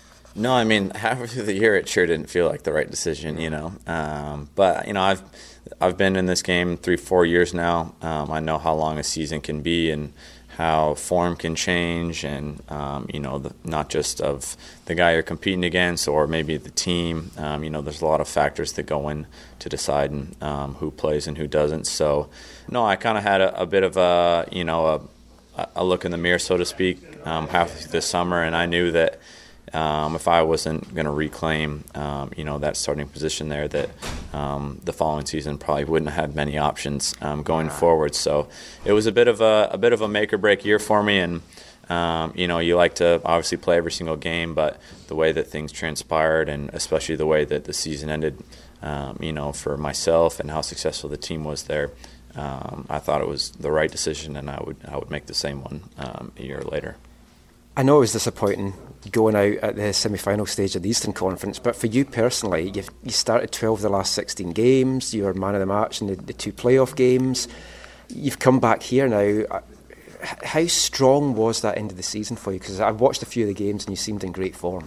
Yeah, I said to some of the guys there that were some of the media guys that cover the team, that it was some of the best form that I've been in my career, and my confidence has never been higher. I get a lot of questions about, is he going to be here or there? Yeah. And I've said the same to them as I say behind closed doors. It's truly, I want to go to the place where that I think and what I hear from the coaching staff, I'm going to have the best chance to potentially crack the team next year. And obviously there's the coaching vacancy here, so at the moment it's a bit of a waiting game for both sides. So I love Vancouver. I really enjoy my time in Cincy, but for me, honestly, at this point, it's strictly a soccer decision, and that's gather as much info as I can, and obviously speak with both clubs here moving forward and see what happens. Yeah, I mean, that's the thing. Everything's in the air at the moment. I read you mentioned it's like champagne problems in Cincinnati because you've got 2 good keepers there. No one knows what's happening with Stefan here. I personally think he's probably going to move on. I think that was his original plan. He didn't expect to be here past this year, but a lot can change. Mm-hmm. Do you want to be in a place where you know you're going to be the starter, or that you're at least in with a shot of being a starter? And there's no point you coming back to a club and you're told right away you're going to be on the bench. Yeah, I don't think. I mean, obviously, as somebody who hasn't, cracked being an MLS number 1, if someone were to say you're going to be the guy next year, then, that's great news to hear up front. But at the end of the day, all that you really want to hear is the truth from the manager, whether you have a decent shot, you have a long shot, legitimately, what are your chances? And I know things can change. throughout the preseason, and sometimes guys come in sharp, sometimes they don't, and that's the way of the business. But as a player, you want to hear coming in preseason is that you'll be competitive in that role, and so whichever club can most close to that put on the table, that'll be my desired place. Last thing, Cincinnati obviously coming into MLS next year. Being in the city when that announcement happened and knowing that they're coming in, knowing the build-up, seeing the stadium plans, how exciting was that for you? And playing in front of those crowds, did it kind of just add to making you maybe want to sway in that direction? Yeah, I mean, it's a really exciting time, to be a soccer fan in Cincinnati. I know that, the city was really, pleased obviously with our run, but particularly with our playoff win. The city hadn't won a professional playoff game in I think almost 30 years from the Bengals and Reds. So it's a little bit of a perfect storm. The club's only 3 years old, but they've come in and they've done it the right way. And they took advantage of a hungry sports state there in Ohio. So like I said, I mean, I'm sure Cincinnati will be a great situation, and they'll hit the ground running in the league next year. So whether I'm there, or whether I'm here, I obviously wish the other team nothing but the best. So well, wherever you end up, Spencer, good luck to you, and it's been fun watching this year. Yeah, appreciate it, man. Cheers, man. Appreciate it.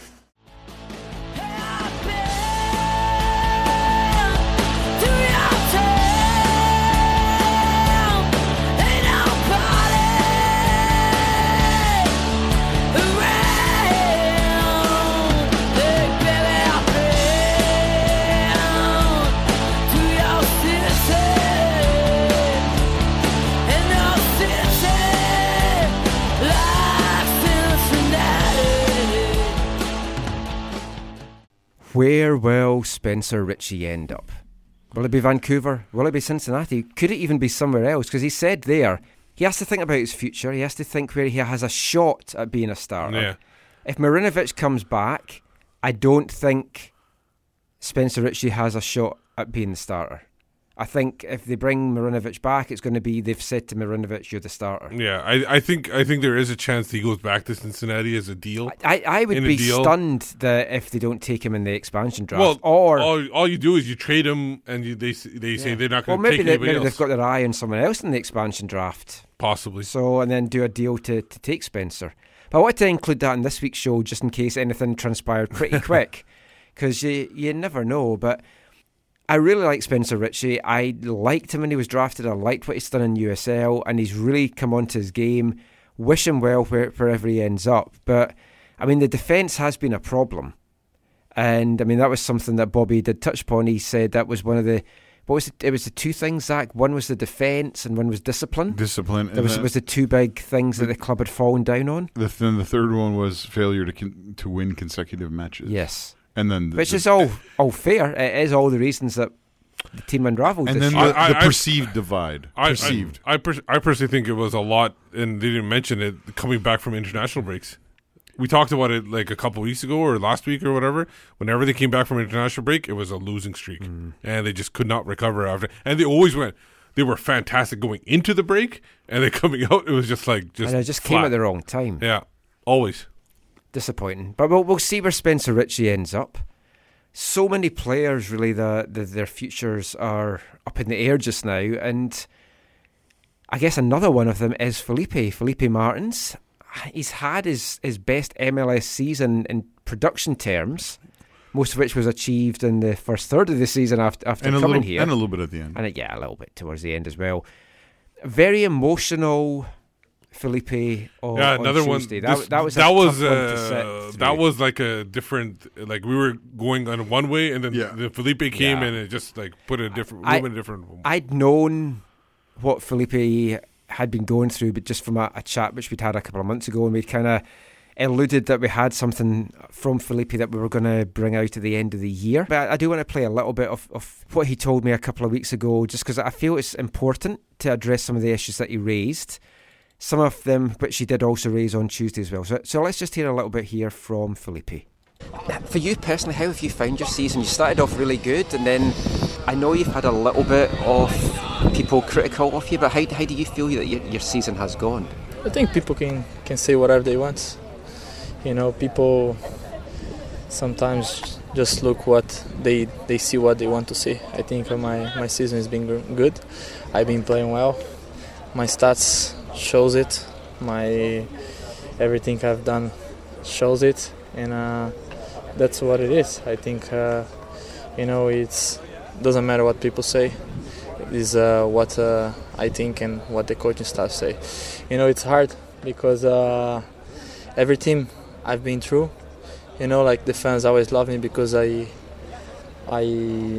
always give my everything. I think that's the first time I see that. Fans don't really care how much I put in. They just want to criticize. But for me, it doesn't matter. I keep doing my job. The important thing is what the team does and how the team does, and everything I can do to help my teammates.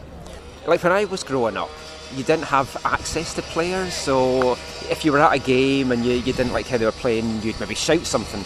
But nowadays with social media, it just seems so easy that anyone can just go and be really abusive online.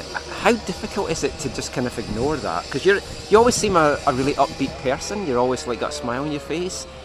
Does it get to you? I mean, I guess naturally it would. No. But of course I see it, and I laugh at people because some people don't even know what soccer is, and they talking, or maybe because they don't want to be favorite. They don't see their favorite playing, so they get upset. I think that's just reality of it.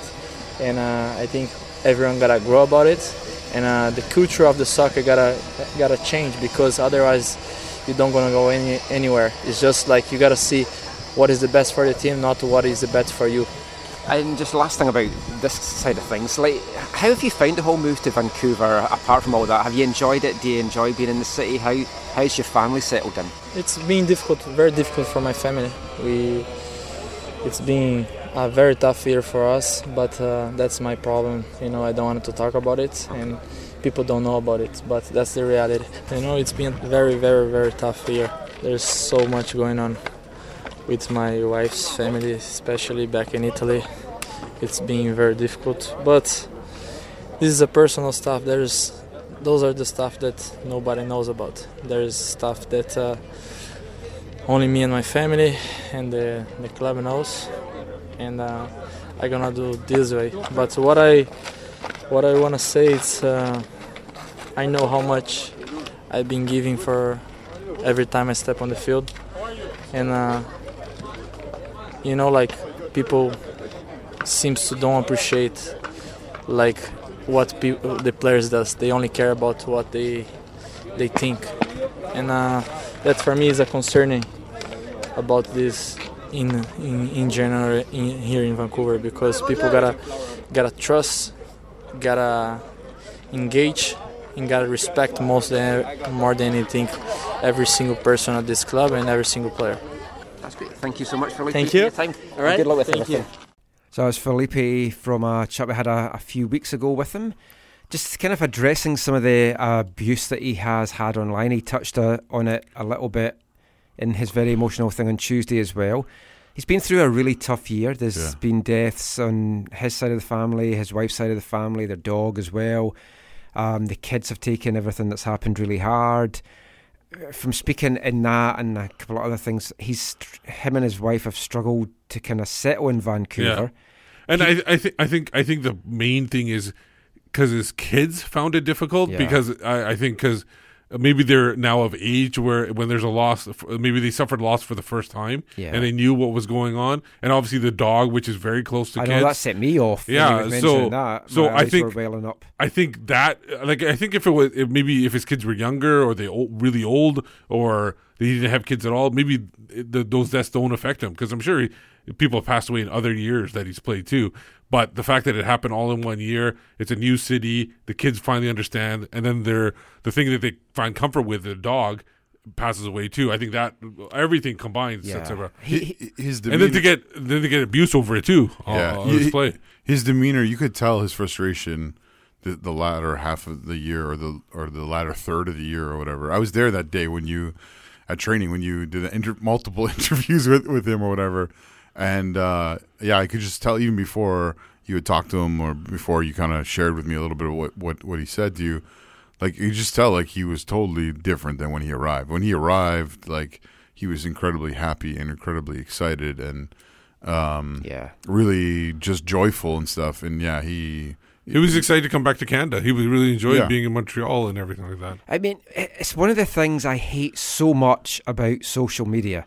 And I mentioned it there. Like, when we were younger, you didn't have access to players, celebrities, all these folk. Now, some idiot can just go online and abuse somebody and they at them. That's the thing that pisses me off the most. It's like, how absolutely shit-headed are you to at the person that you're abusing? It's like, what are you hoping to achieve from that? Unfortunately, Michael, that's like the culture. I know, it's like it's modern society. I just hate it. It's just, these people aren't meant to have feelings or emotions or private lives. Right. And it's like, Felipe, he's done well. I hope he's back next year. And I feel he's the kind of player that actually fits into Mark DeSantis' kind of team. Number one, and he's Brazilian, so you've got that. But I think he is that kind of player. The reason why we say Brazilian is because Mark DeSantis he likes a Brazilian. I mean, who doesn't? Yeah. The Felipe abuse, though, and some folk, we were talking about this because I mentioned it to some of the other media, and they're like, well, I haven't seen it. And it's like, I have seen it. And folk on Twitter were like, I haven't seen him get abuse. I've seen it on Twitter. I've seen it on Instagram. Instagram's been the worst, and he said Instagram was the worst. Whitecaps have posted videos of Felipe, and the abuse in it is absolutely shocking. And he's not the only one. Brek Shea's been getting abuse at games constantly throughout the season. Whatever you think of Brek Shea, he's playing for your team. I know Robbo was really pissed off with the abuse that Ali Ghazal had got after he scored an own goal in one of the games. And then the next time he got the ball and cleared it, there was folk behind the goal going, "Hey!" sarcastically. And it's like, that's your supporters and your player, and that's what you're doing. And that was the start of the souring of the relationships. We know what happened with Kendall and the whole Southsiders thing. I remember back in the day at Swanger, I don't know if you remember this. I remember one day, all of a sudden at the end of the game, Jeff Clark came up to us. And he's like, what the hell's going on? We're like, what do you mean? He's like, some of your guys are abusing our players. And we were like, wait, who? Because that's not us. And so we had to kind of work through things and figure out who it was and why they were doing it. And it was a little group that was off to the side, wasn't it? Yeah. And then beat the crap out of them afterwards, right? I think they would have beaten the crap out of us. Oh, really? Yeah. They're still at games. Oh, okay. Yeah. But yeah, I mean, it's horrible. And folk will say, oh, they need to man up and have a thick skin. No. How would you like it if someone was attacking you and just like, fine, you can have an opinion. You don't think the player's good. You think he's a crap signing. You feel he shouldn't be here. Don't abuse him in such a way like that. And you're going to like shrug it off a little bit, but eventually it crosses the line. Yeah. And it needs to stop. And we do have a bad fan base for that here. Well, at games, I call it the Budweiser effect, probably. That the reason why people... We say at Lions games as How well. much do you get paid to say that? Oh, I'm sorry. Other beers are... Well, I hate that beer. I don't drink it at all. But like, well, that's why I'm blaming it. It's the whole don't be a dick. Just have some thought of what you're posting, which is like pointless talking in this modern day society. I'm an old man, I just don't get it. But what happened to civility and just common decency? What I hear you saying is criticism is okay, but you can criticize players on the show. But you can cross a line. Yeah. And then also, especially if you're crossing the line, the adding people is Anyway. We'll draw a line under that, and we'll be back. I think that will maybe finish our Whitecaps chat for tonight. We'll move on to some other happier things just to finish the show off. And we'll be back with some MLS chat, because did you know the MLS season is still going? Wait, what? I know. I was stunned when I saw that today. And they don't want you to cross the line. No. And we'll be back to talk about that after this. Hi, I'm Alphonso Davies, and you're listening to the AFTN Soccer Show.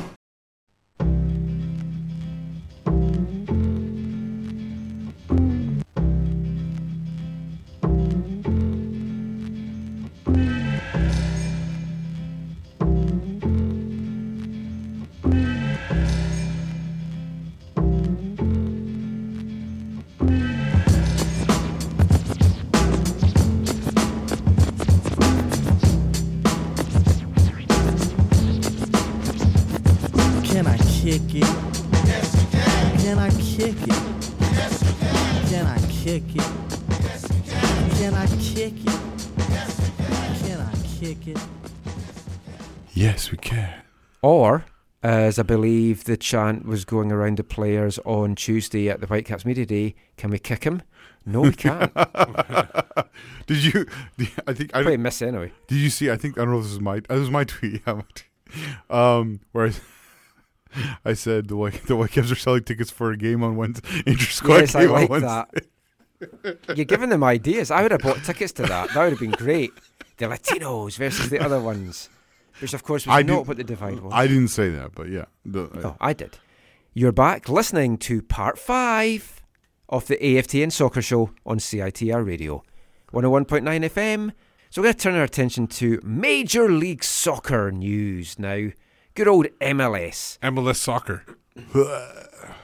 Oh, that stands for soccer. A lot of people say MLS Soccer. I know, it's weird. Which is weird. Well, yeah, their website, MLS Soccer. Yeah, it is MLS Soccer.com. It's fitting for this league.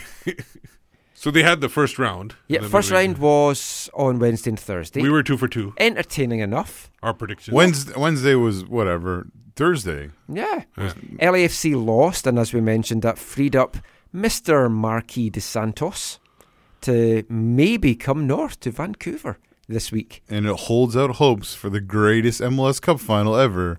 Columbus Crew hosting Real Salt Lake. Who? A huge hat tip to RSL. Yeah. That was a phenomenal performance and a couple of amazing goals.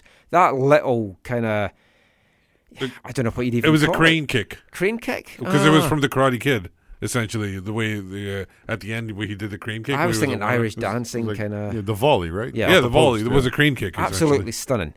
Have to talk, though, about the LAFC fans. Yeah, that was an interesting... On both sides, too. It wasn't just the main supporters. It was the other people on the other side. Are you talking about the throwing the beer? Yeah, to stop a game for that, though, I thought was a little bit overblown. The night before in Scotland, in the Edinburgh Derby, you had a Hibs fan punch the Hearts goalkeeper in the face. Then you had a Hearts fan throw a coin at the face of the Hibs manager, Neil Lennon. The game went on. Imagine what would have happened if it was the Galaxy in that game. No, Ramondo was. They showed. They did show a replay that Ramondo did get hit by something before that. The goal was scored. See, Did you shouldn't throw things. I would say that. I am not condoning that. Wait, Mr. I condone football. Violence is not condoning throwing things on the pitch. Well, if it was Caleb Porter, I could understand. Did you see Manu Veth tweeted about it, saying like, MLS, they can't deal with cups being thrown on the field. This is one of the things that. Remember back in the Swan Guard days. The thing is there was LAFC staff or a crew or whatever. They were running out to grab the cups, but Ramondo got there first to snatch it away to show the ref that there is a cup thrown on the field. Willie Johnson would have drank them. Yeah. I was watching with the sound off, so it wasn't until later that I also read on Twitter that they were also saying things that are not. Yes, I wasn't. They do that. They did the Puto chant. But didn't they stop earlier this year? Yeah, the whole of that side, and some tweets I saw said it was the whole stadium pretty much that were doing it towards the end because they were just pissed off. And then the announcers apologizing. They said the sound crew is trying to there's no way that you could do anything about that. The throwing of the beers, you shouldn't throw things on the pitch, but you shouldn't stop the game either. It was not that over. Who was the referee? The stopping was farcical. Who was the referee? I can't. What was Mark Geiger. That's right. The stopping for the plastic beer cups was farcical. 5 minute stoppage. It's like, oh, come on. It did look like a Glasgow gig mosh pit, though, because the beer was just getting thrown about everywhere. Well, hopefully it was beer that was in it. What do you think the next stage was? Do you think if they kept doing it over and over again? Well, would they have to forfeit the game? I don't know. I think they would have probably maybe abandoned it, or I don't know what you would have done. I don't think they would have forfeited it. But if they're coming on the pitch, that's one thing. If it's hitting the players, that's another. Initially, I actually thought it had hit Ramondo when the goal went in, and I thought that was the big issue. And it's like, no, it wasn't that. I remember they were just celebrating by throwing on the pitch. There were games in Europe, I remember seeing where the flares hit players in the head and everything like that. Yeah, and until we start punching them and throwing coins, it's fine. Well, the other winners were DC United lost to Columbus Crew in a penalty shootout, essentially. And there was one penalty where I think it was Patrick Mullins, who was ex-DC United playing for Columbus. Yeah. His ball actually started rolling, and he took the shot. They didn't redo it. Oh. And then the next player who I can't remember his name now. But he basically was the one that scored the goal to tie the game. But he like skied the ball and De Leon. Yeah, that's right, Nick De Leon. Yeah. He's the one that skied. So they lost, and then on the day before, like you said, it wasn't anything special. New York City FC trounced Philadelphia. Yeah. Poor Wayne Rooney in that game, though. He missed the penalty. It was made for him to miss that. I felt sorry for De Leon, though. Great that he scored. He's just been through so much injury stuff. I really like that kid. He's a guy I'd happily have here. He plays with a passion. Plays for the jersey and the crest, as Russell Tybert may say. And then finally, Portland defeated FC Dallas. What was a big surprise. Like I said last week, if this MLS season was going a few more weeks, they would be out of the playoffs. Dallas imploding as usual. Yeah. But then we got the 4 conference semi-finals today. In the East, Columbus take a narrow 1-0 lead to New York Red Bulls. Talking of teams that implode in the playoffs, they like to win the Supporters' Shield and then completely fuck it up in the playoffs. It's like no matter what players are there, what coaching staff are there. So we just lost our PG rating because you dropped 2 F-bombs. Yeah. It's their modus operandi.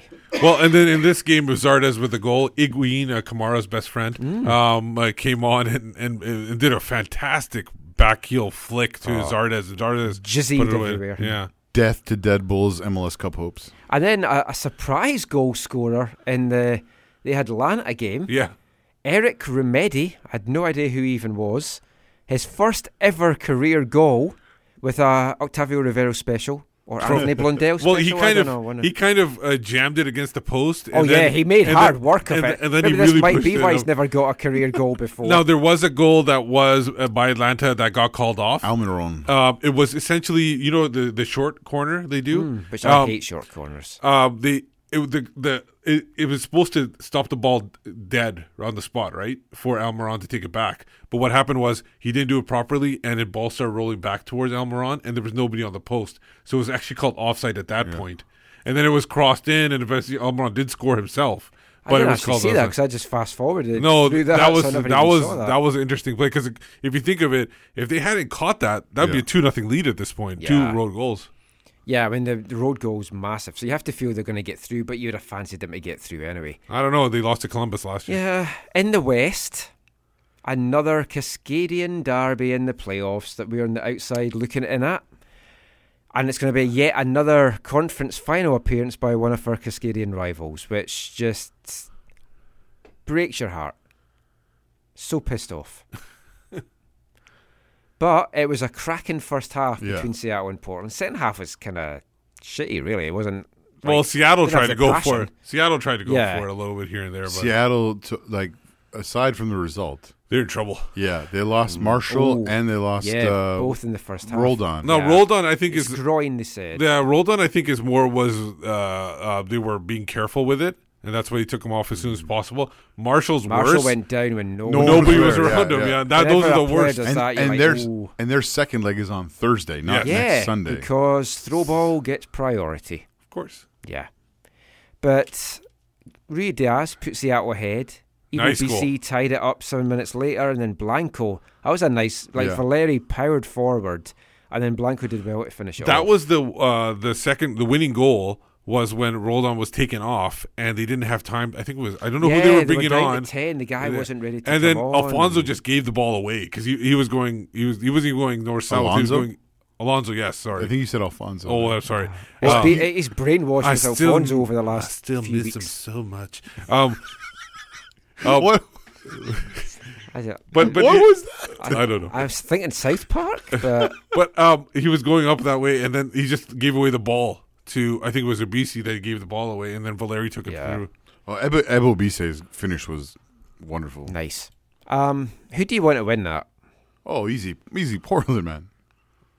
Yeah, probably. Probably. I do hate Seattle more than Portland. Yeah. Although you have their hat. He's got everything wrong. I have a Timbers t-shirt. And I have a lot of old Timber stuff they used to give out when you used to. Yeah, I'd take anything that's free. I should try and sell that now to their throng of people. Oh yeah, a collector's item. Yeah. The other Western Conference semi-final, RSL, shocking Sporting Kansas City in the 52nd minute. Rusnak volley.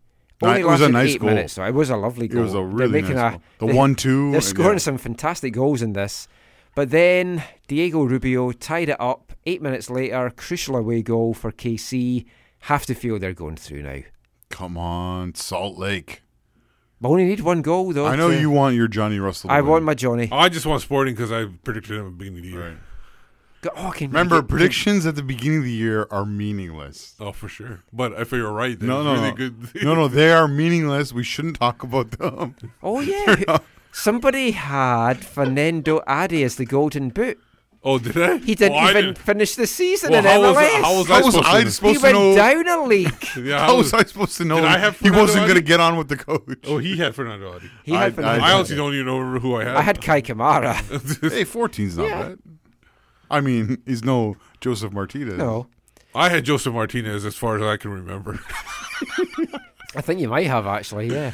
But, I mean, RSL have done well, but I do feel Casey's going to go through. And you've just got me excited because I've just thought, I can get Johnny Russell back on the phone and get him back on the show. Just all about Johnny Russell. It is. I've got his number. What about Liv Moore? Yeah. Oh, by the way, I don't know why this is happening because I don't even tweet about iZombie, but Twitter keeps giving me suggestions to follow Liv Moore and all the actors. It seems like benefits of being Michael's friend. I followed Liv Moore and I've got Maybe a that's restraining what order now. And I'm but not you allowed couldn't to follow her across the stadium. The restraining order kept me away. It would have been awesome. I was thinking, when you said that, whenever you said that, it would have been awesome if he just started walking down the stairs onto the pitch across the field while the game was going on. Basically, zombie like. But yeah, Columbus and RSL, happy to see them get this far. If you can be happy for someone that's not the Whitecaps, showing Zach that you don't need to spend money to make the playoffs. Playing into the Whitecaps narrative to perfection. But you do have to spend on transfer fees. Yes. I think Columbus's budget is the same as us, roughly, or lower, and RSL's maybe a little bit higher, 25,000 higher or something. But RSL has spent money on transfers. Yeah, and some decent players. And they've got Mike Petke. I still would have liked him here as a coach. He was my number 2 choice after. And he can fix your office equipment too. Yeah, because I'm having some printer issues. I needed dental issues done. I think I'm out of ink, actually. Maybe I'm a bit out of ink, but my Wi-Fi connection's not good. Oh, maybe. I think for printers it's called Toner. No, Toner's photocopier. Yeah, okay, gotcha. Next week on the AFTN stationery show, we bring you live Mike Petke solving your IT problem or your printing problems. But that's our MLS chat. We'll finish this section with my favourite part of the show. It's wavelength time. And we're going back to, I think it's 2008, by a group called Linus Maybe. And I think the title of this song pretty much sums up what people at home are thinking every time I mention its wavelength. And this is called Not Another Football Song. Oh, brother, tonight we're gonna chase some dreams. Gonna twist and shout until we take it home. Till we take it home. And maybe tonight we're going to extremes. But what the world doesn't need is another football song. Our time has come, let's play for real. Yes, we all know the score, we know the deal. These 90 minutes will decide if we gotta hide ourselves or walk with pride. Don't show no weakness, no fatigue. There's no excuse, we got to take the lead. Yes, there is nothing we won't try. Just let them think that we're the little guys. Sure you don't want to miss such a big day like this. Everybody's getting on their feet, so you better sing along. We got it going on the ground as well as on the street. Cause baby, tonight we're gonna chase some dreams. Gonna twist the child until we take it home.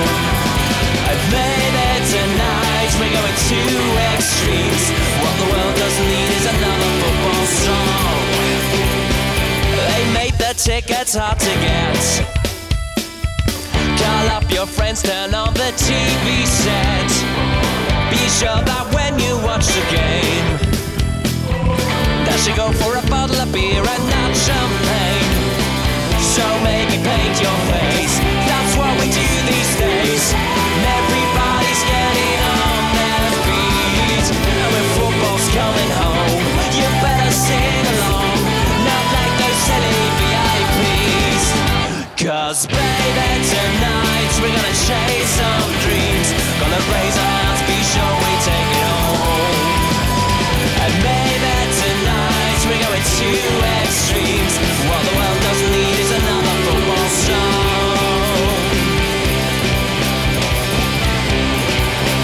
Oh no.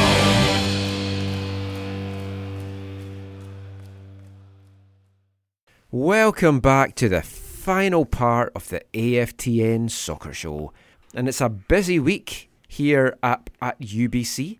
The Nationals, the U Sports Nationals, are taking place this week, kicking off on Thursday. 4 quarterfinals on Thursday from 11 o'clock in the morning.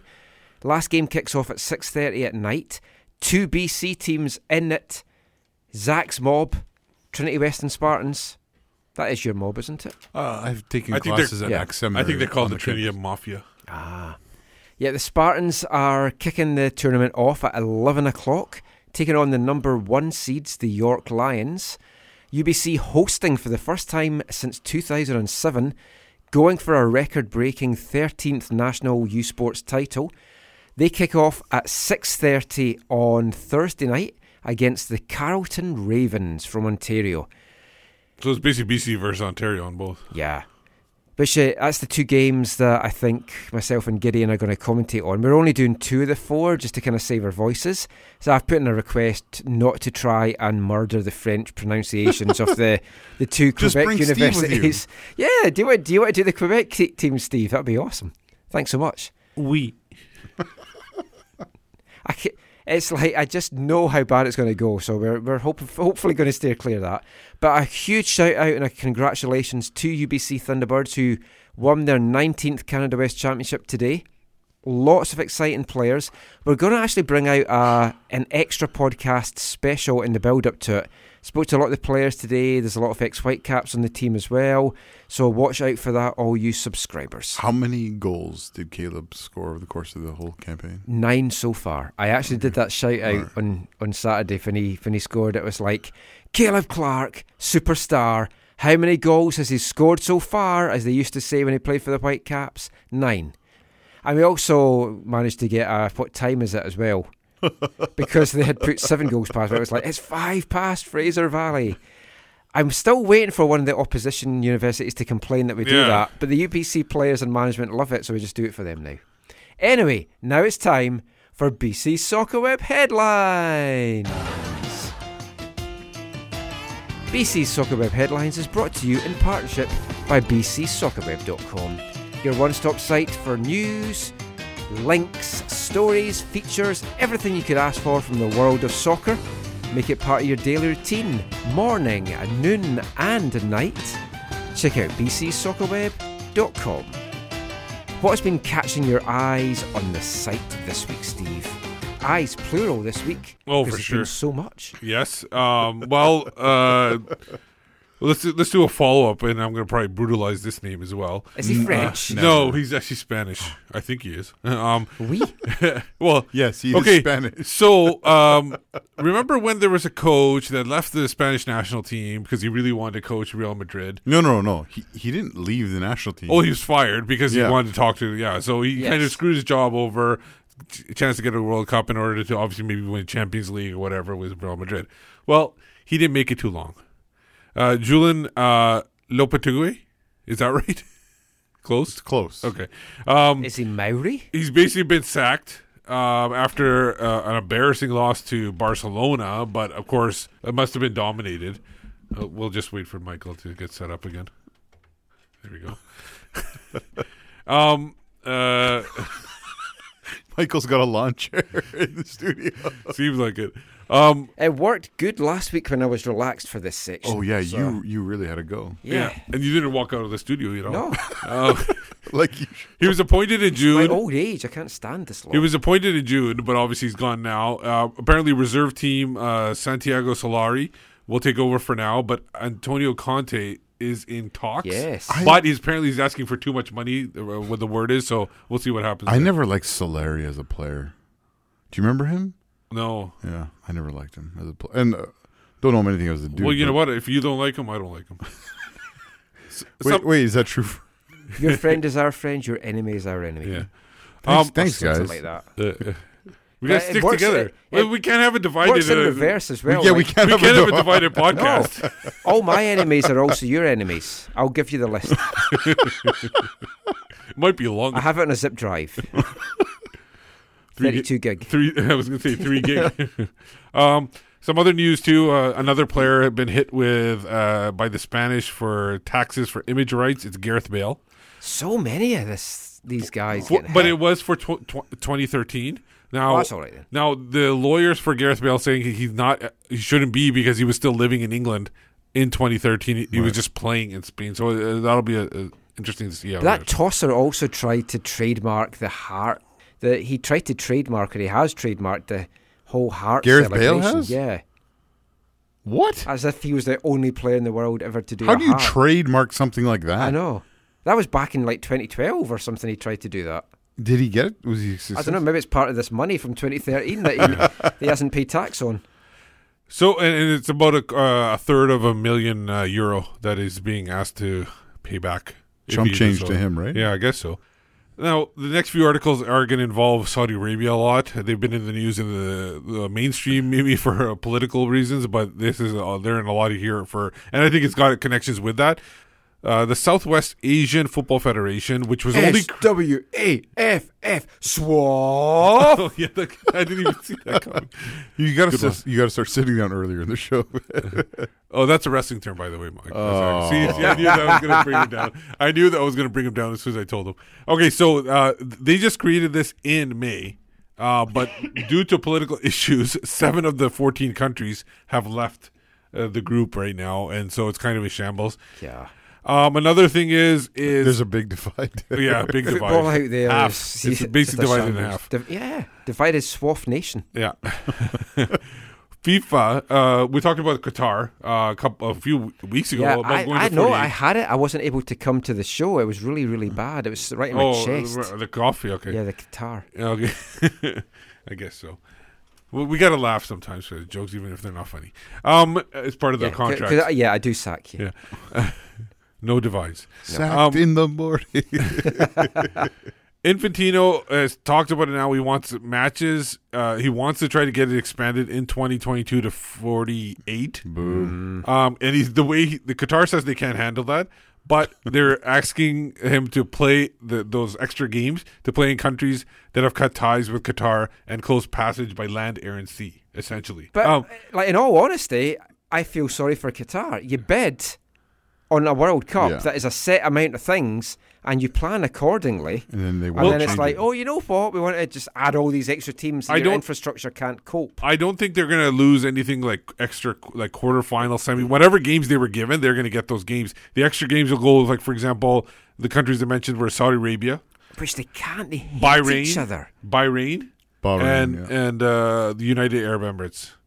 Like Saudi and Qatar are in a huge fight just now. Yeah. You've talked before in headlines about the whole fake be-in sports that they did, and then they've got the blockade. Well, that's one of the things. Yeah. But Infantino's saying this is something that would be a nice message if they got everybody together. He wants to play peacemaker, and he's also comparing this to the fact that 2026 the North American group wasn't able to get together, even though they were arguing about free trade.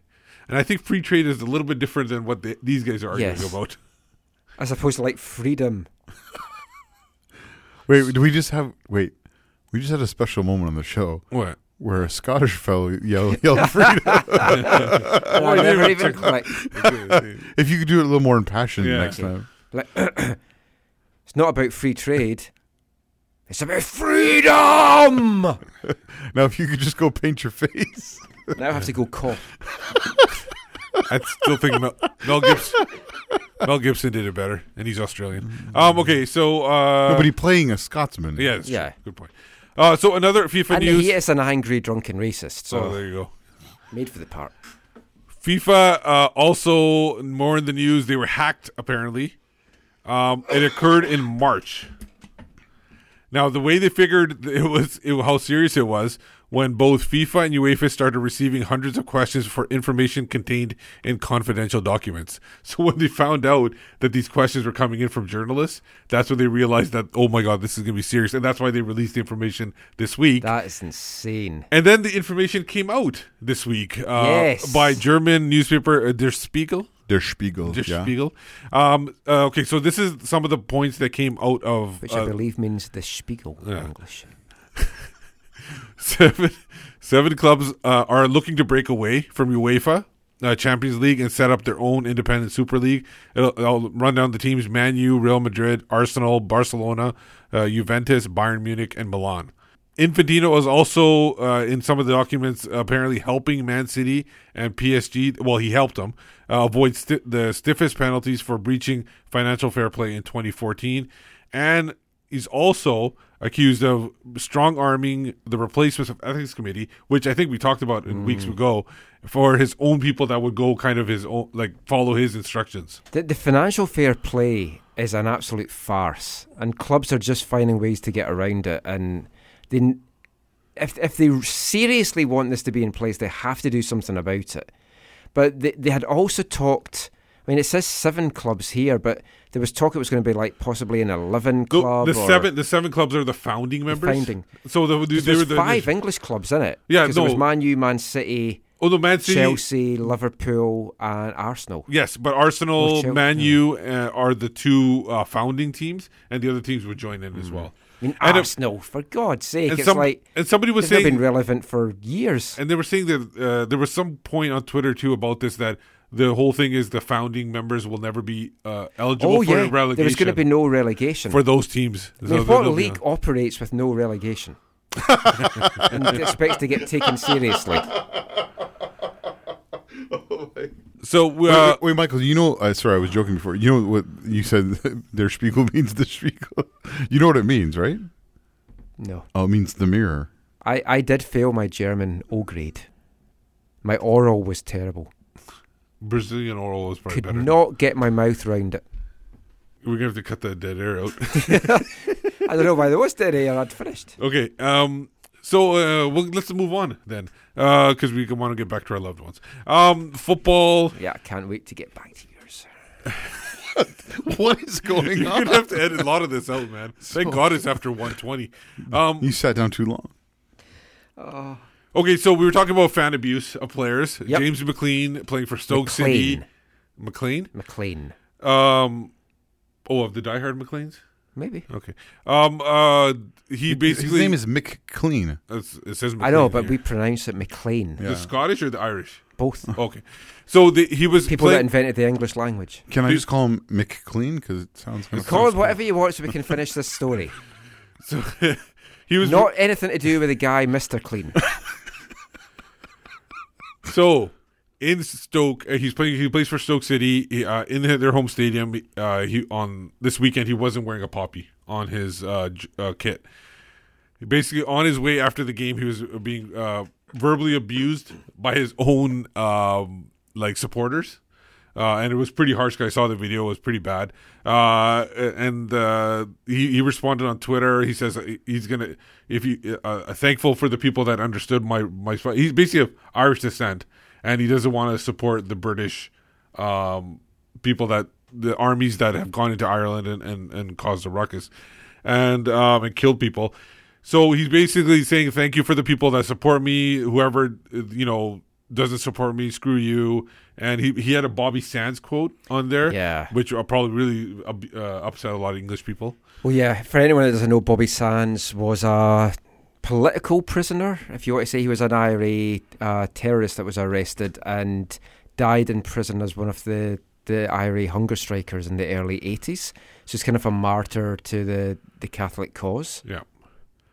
The Stoke City has come out and they've recognized that people are upset about this, but they are going to stand behind him and allow him to make the decision for himself. It happens a lot, and unfortunately it happens a lot in Scotland because of all the sectarianism there. And Celtic do wear poppies, but a lot of their supporters don't want them to, and they won't recognise the minute silence for his remembrance. They've had banners, and it's like politics and football. I don't want to really get started on this, especially the sectarianism side.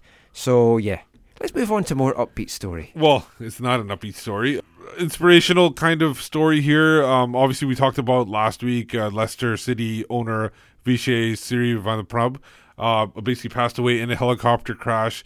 The team kind of got together this week. They had a moment of silence in the midweek, and then they played their game, and then they had T-shirts with the boss on there with his picture. Picked up a booking for scoring. Yeah, scoring. Which folk were in outrage about. But it's the letter of the law. Yeah, I mean, they knew they were going to get it. He knew he was going to get. That's why only he took it off and nobody else took it off. I'm sure all of them had that T-shirt underneath, so whoever scored could take it off. Yeah. And then they won the game. They beat Cardiff City in Wales 1-0, and then they took a plane ride to Thailand to be part of their 1 week funeral ceremony that is for the owner, part of the Buddhist ceremonies. So it's nice of them to do that. I was surprised that they actually flew out there right away. It was very emotional. I watched the coverage on Sportsnet, and it's like you always have your minute silence or whatever, but all the Leicester backroom staff and everyone was on the pitch, as well as the 11 players, and fans were crying, players were crying. And Peter the Welsh, Schmeichel, who we talked about last week, he's been so upset this week. And then the Welsh fans who they were did a very joint banner as well, and they were very observant of that moment of silence. With some fans of opposite teams will not be. Yes. Some news from North America. Sad news for one of our favorites, Christian Dean. He's retiring from professional soccer.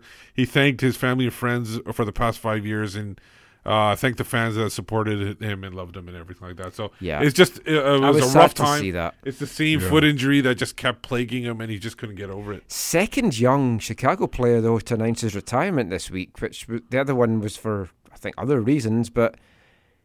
Very weird things happening in Chicago. Well, I felt sorry for Christian. Christian was from here. What happened here, and he couldn't get over it over there. It feels terrible for the guy. He's like such a nice guy. He's been through so much, and it's just heartbreaking. Really. And hopefully he can just bounce back and maybe hopefully something. he lands in football, like coaching or something. Like that. You've got a lot of young coaches that go into coaching because their career ends early. Yeah, he always made himself available. Always had time to talk. Yeah. Even whether for media or supporters.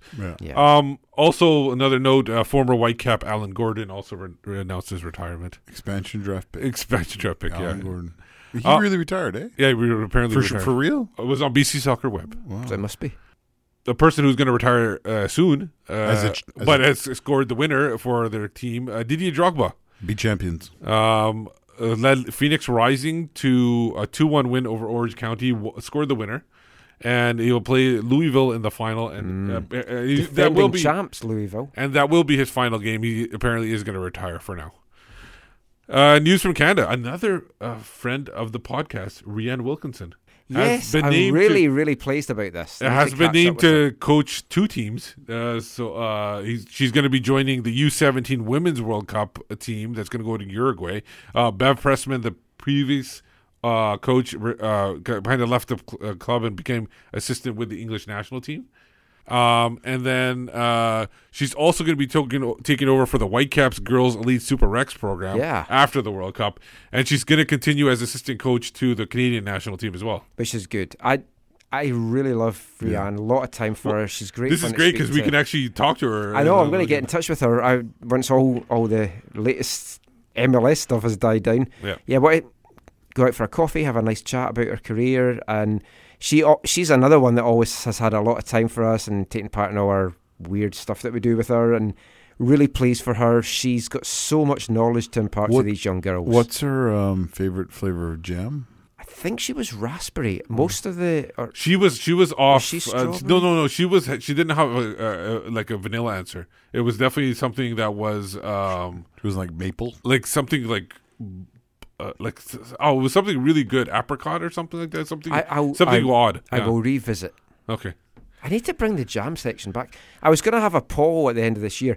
What sections do you want back next year? Do you want the jam? Do you want... Obviously, Chocolate Digestive doesn't go anywhere. I want to know how all the Whitecaps, all the Christmas things they feel.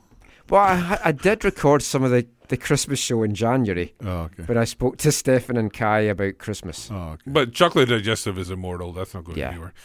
Okay, so Cavalry FC president, they're actually providing some information on the stadium and the ticket update and the ticket pricing as well. They kind of, the El Clasico that happened a little while ago, they actually used that as a trial run to see how things ran. And they actually were pretty honest in there, like saying what worked and what didn't. Like, for example, they realized they need more concessions to get people back into the stands during the break and everything like that. So there was a number of issues that came up, and they're going to be fixing those. Are they going to allow like away supporters to throw streamers? I don't know about that. Because apparently that was a big issue. Oh, really? Yeah. That wasn't mentioned in the article. They expect ticket prices to start at $20 per game for season tickets, which is a little above the lowest ticket in a bunch of places. They've been like as low as like the $199 ones. That's like between $13-14 a game. But it's like it's $12 to get into UBC all year for like Canada West games. So okay, so last story, former Whitecap Thomas Gardner, and current UBC player, wins the Canadian West Player of the Year and Rookie of the Year awards. First player to ever do the double. Scored 6 times in 12 regular season games, and his 8 points had him third in scoring. 3 of his 6 were game-winning goals. All 6 were from outside the box. 5 stunning free kicks. And I spoke to him after the game on Friday. I would have brought you the audio, but Tommy doesn't really like talking. It lasted about 8 seconds. He's just very happy. That's pretty much it. But there is one other story which you have not covered, Steve. Oh, mine came up this weekend? Yes, which I think Whitecaps fans will take a little bit of solace for this. Charles Boehm reporting on Twitter tonight. Oh, the Orlando story. Yeah. Oh, yeah, I saw that little too. Tidbit for the nighttime crowd, he says, and we all know the nighttime crowd like a... I can't wait to find out who this guy is, the player. I'm told, he says, that Orlando City inadvertently triggered a midfielder's 2019 contract option by starting him more than a certain number of games this year. Coaching staff didn't know about the clause, and he exceeded the threshold by 1 game. The Orlando Breck Shea, which is ironic, really. Yes. So Greg Anderson doesn't have to feel like he's the only one who's made this error. No. And I bet you that this has happened before too, and they just never announced it or never let it get out.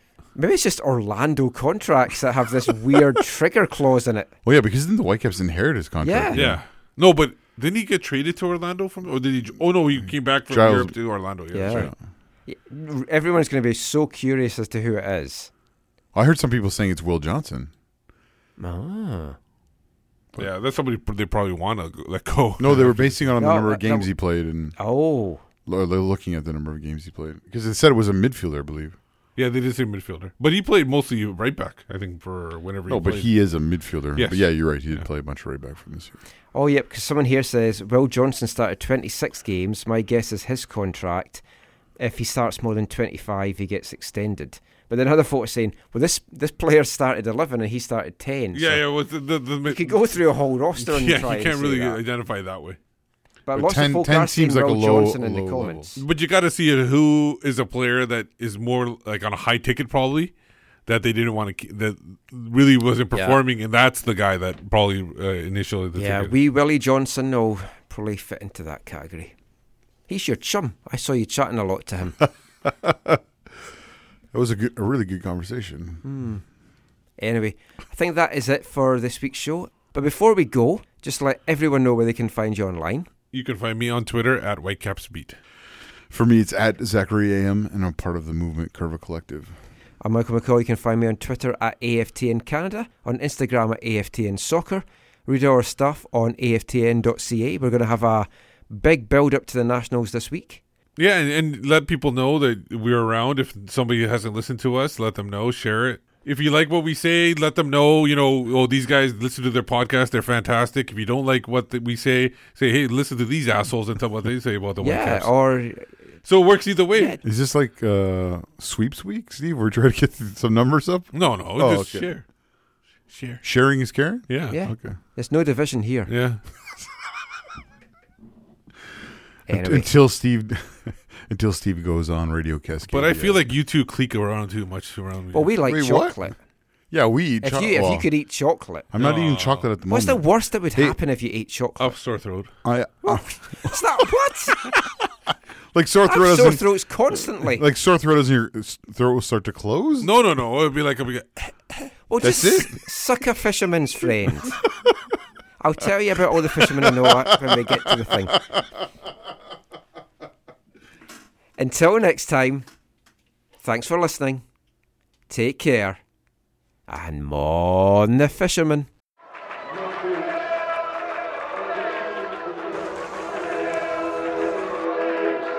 Going to your first match is an experience you never forget. The atmosphere of what's going on around the pitch looks beautiful, and you always look and go, wow, I'd love to play here one day. If you get the bug, it's going to stay with you for life.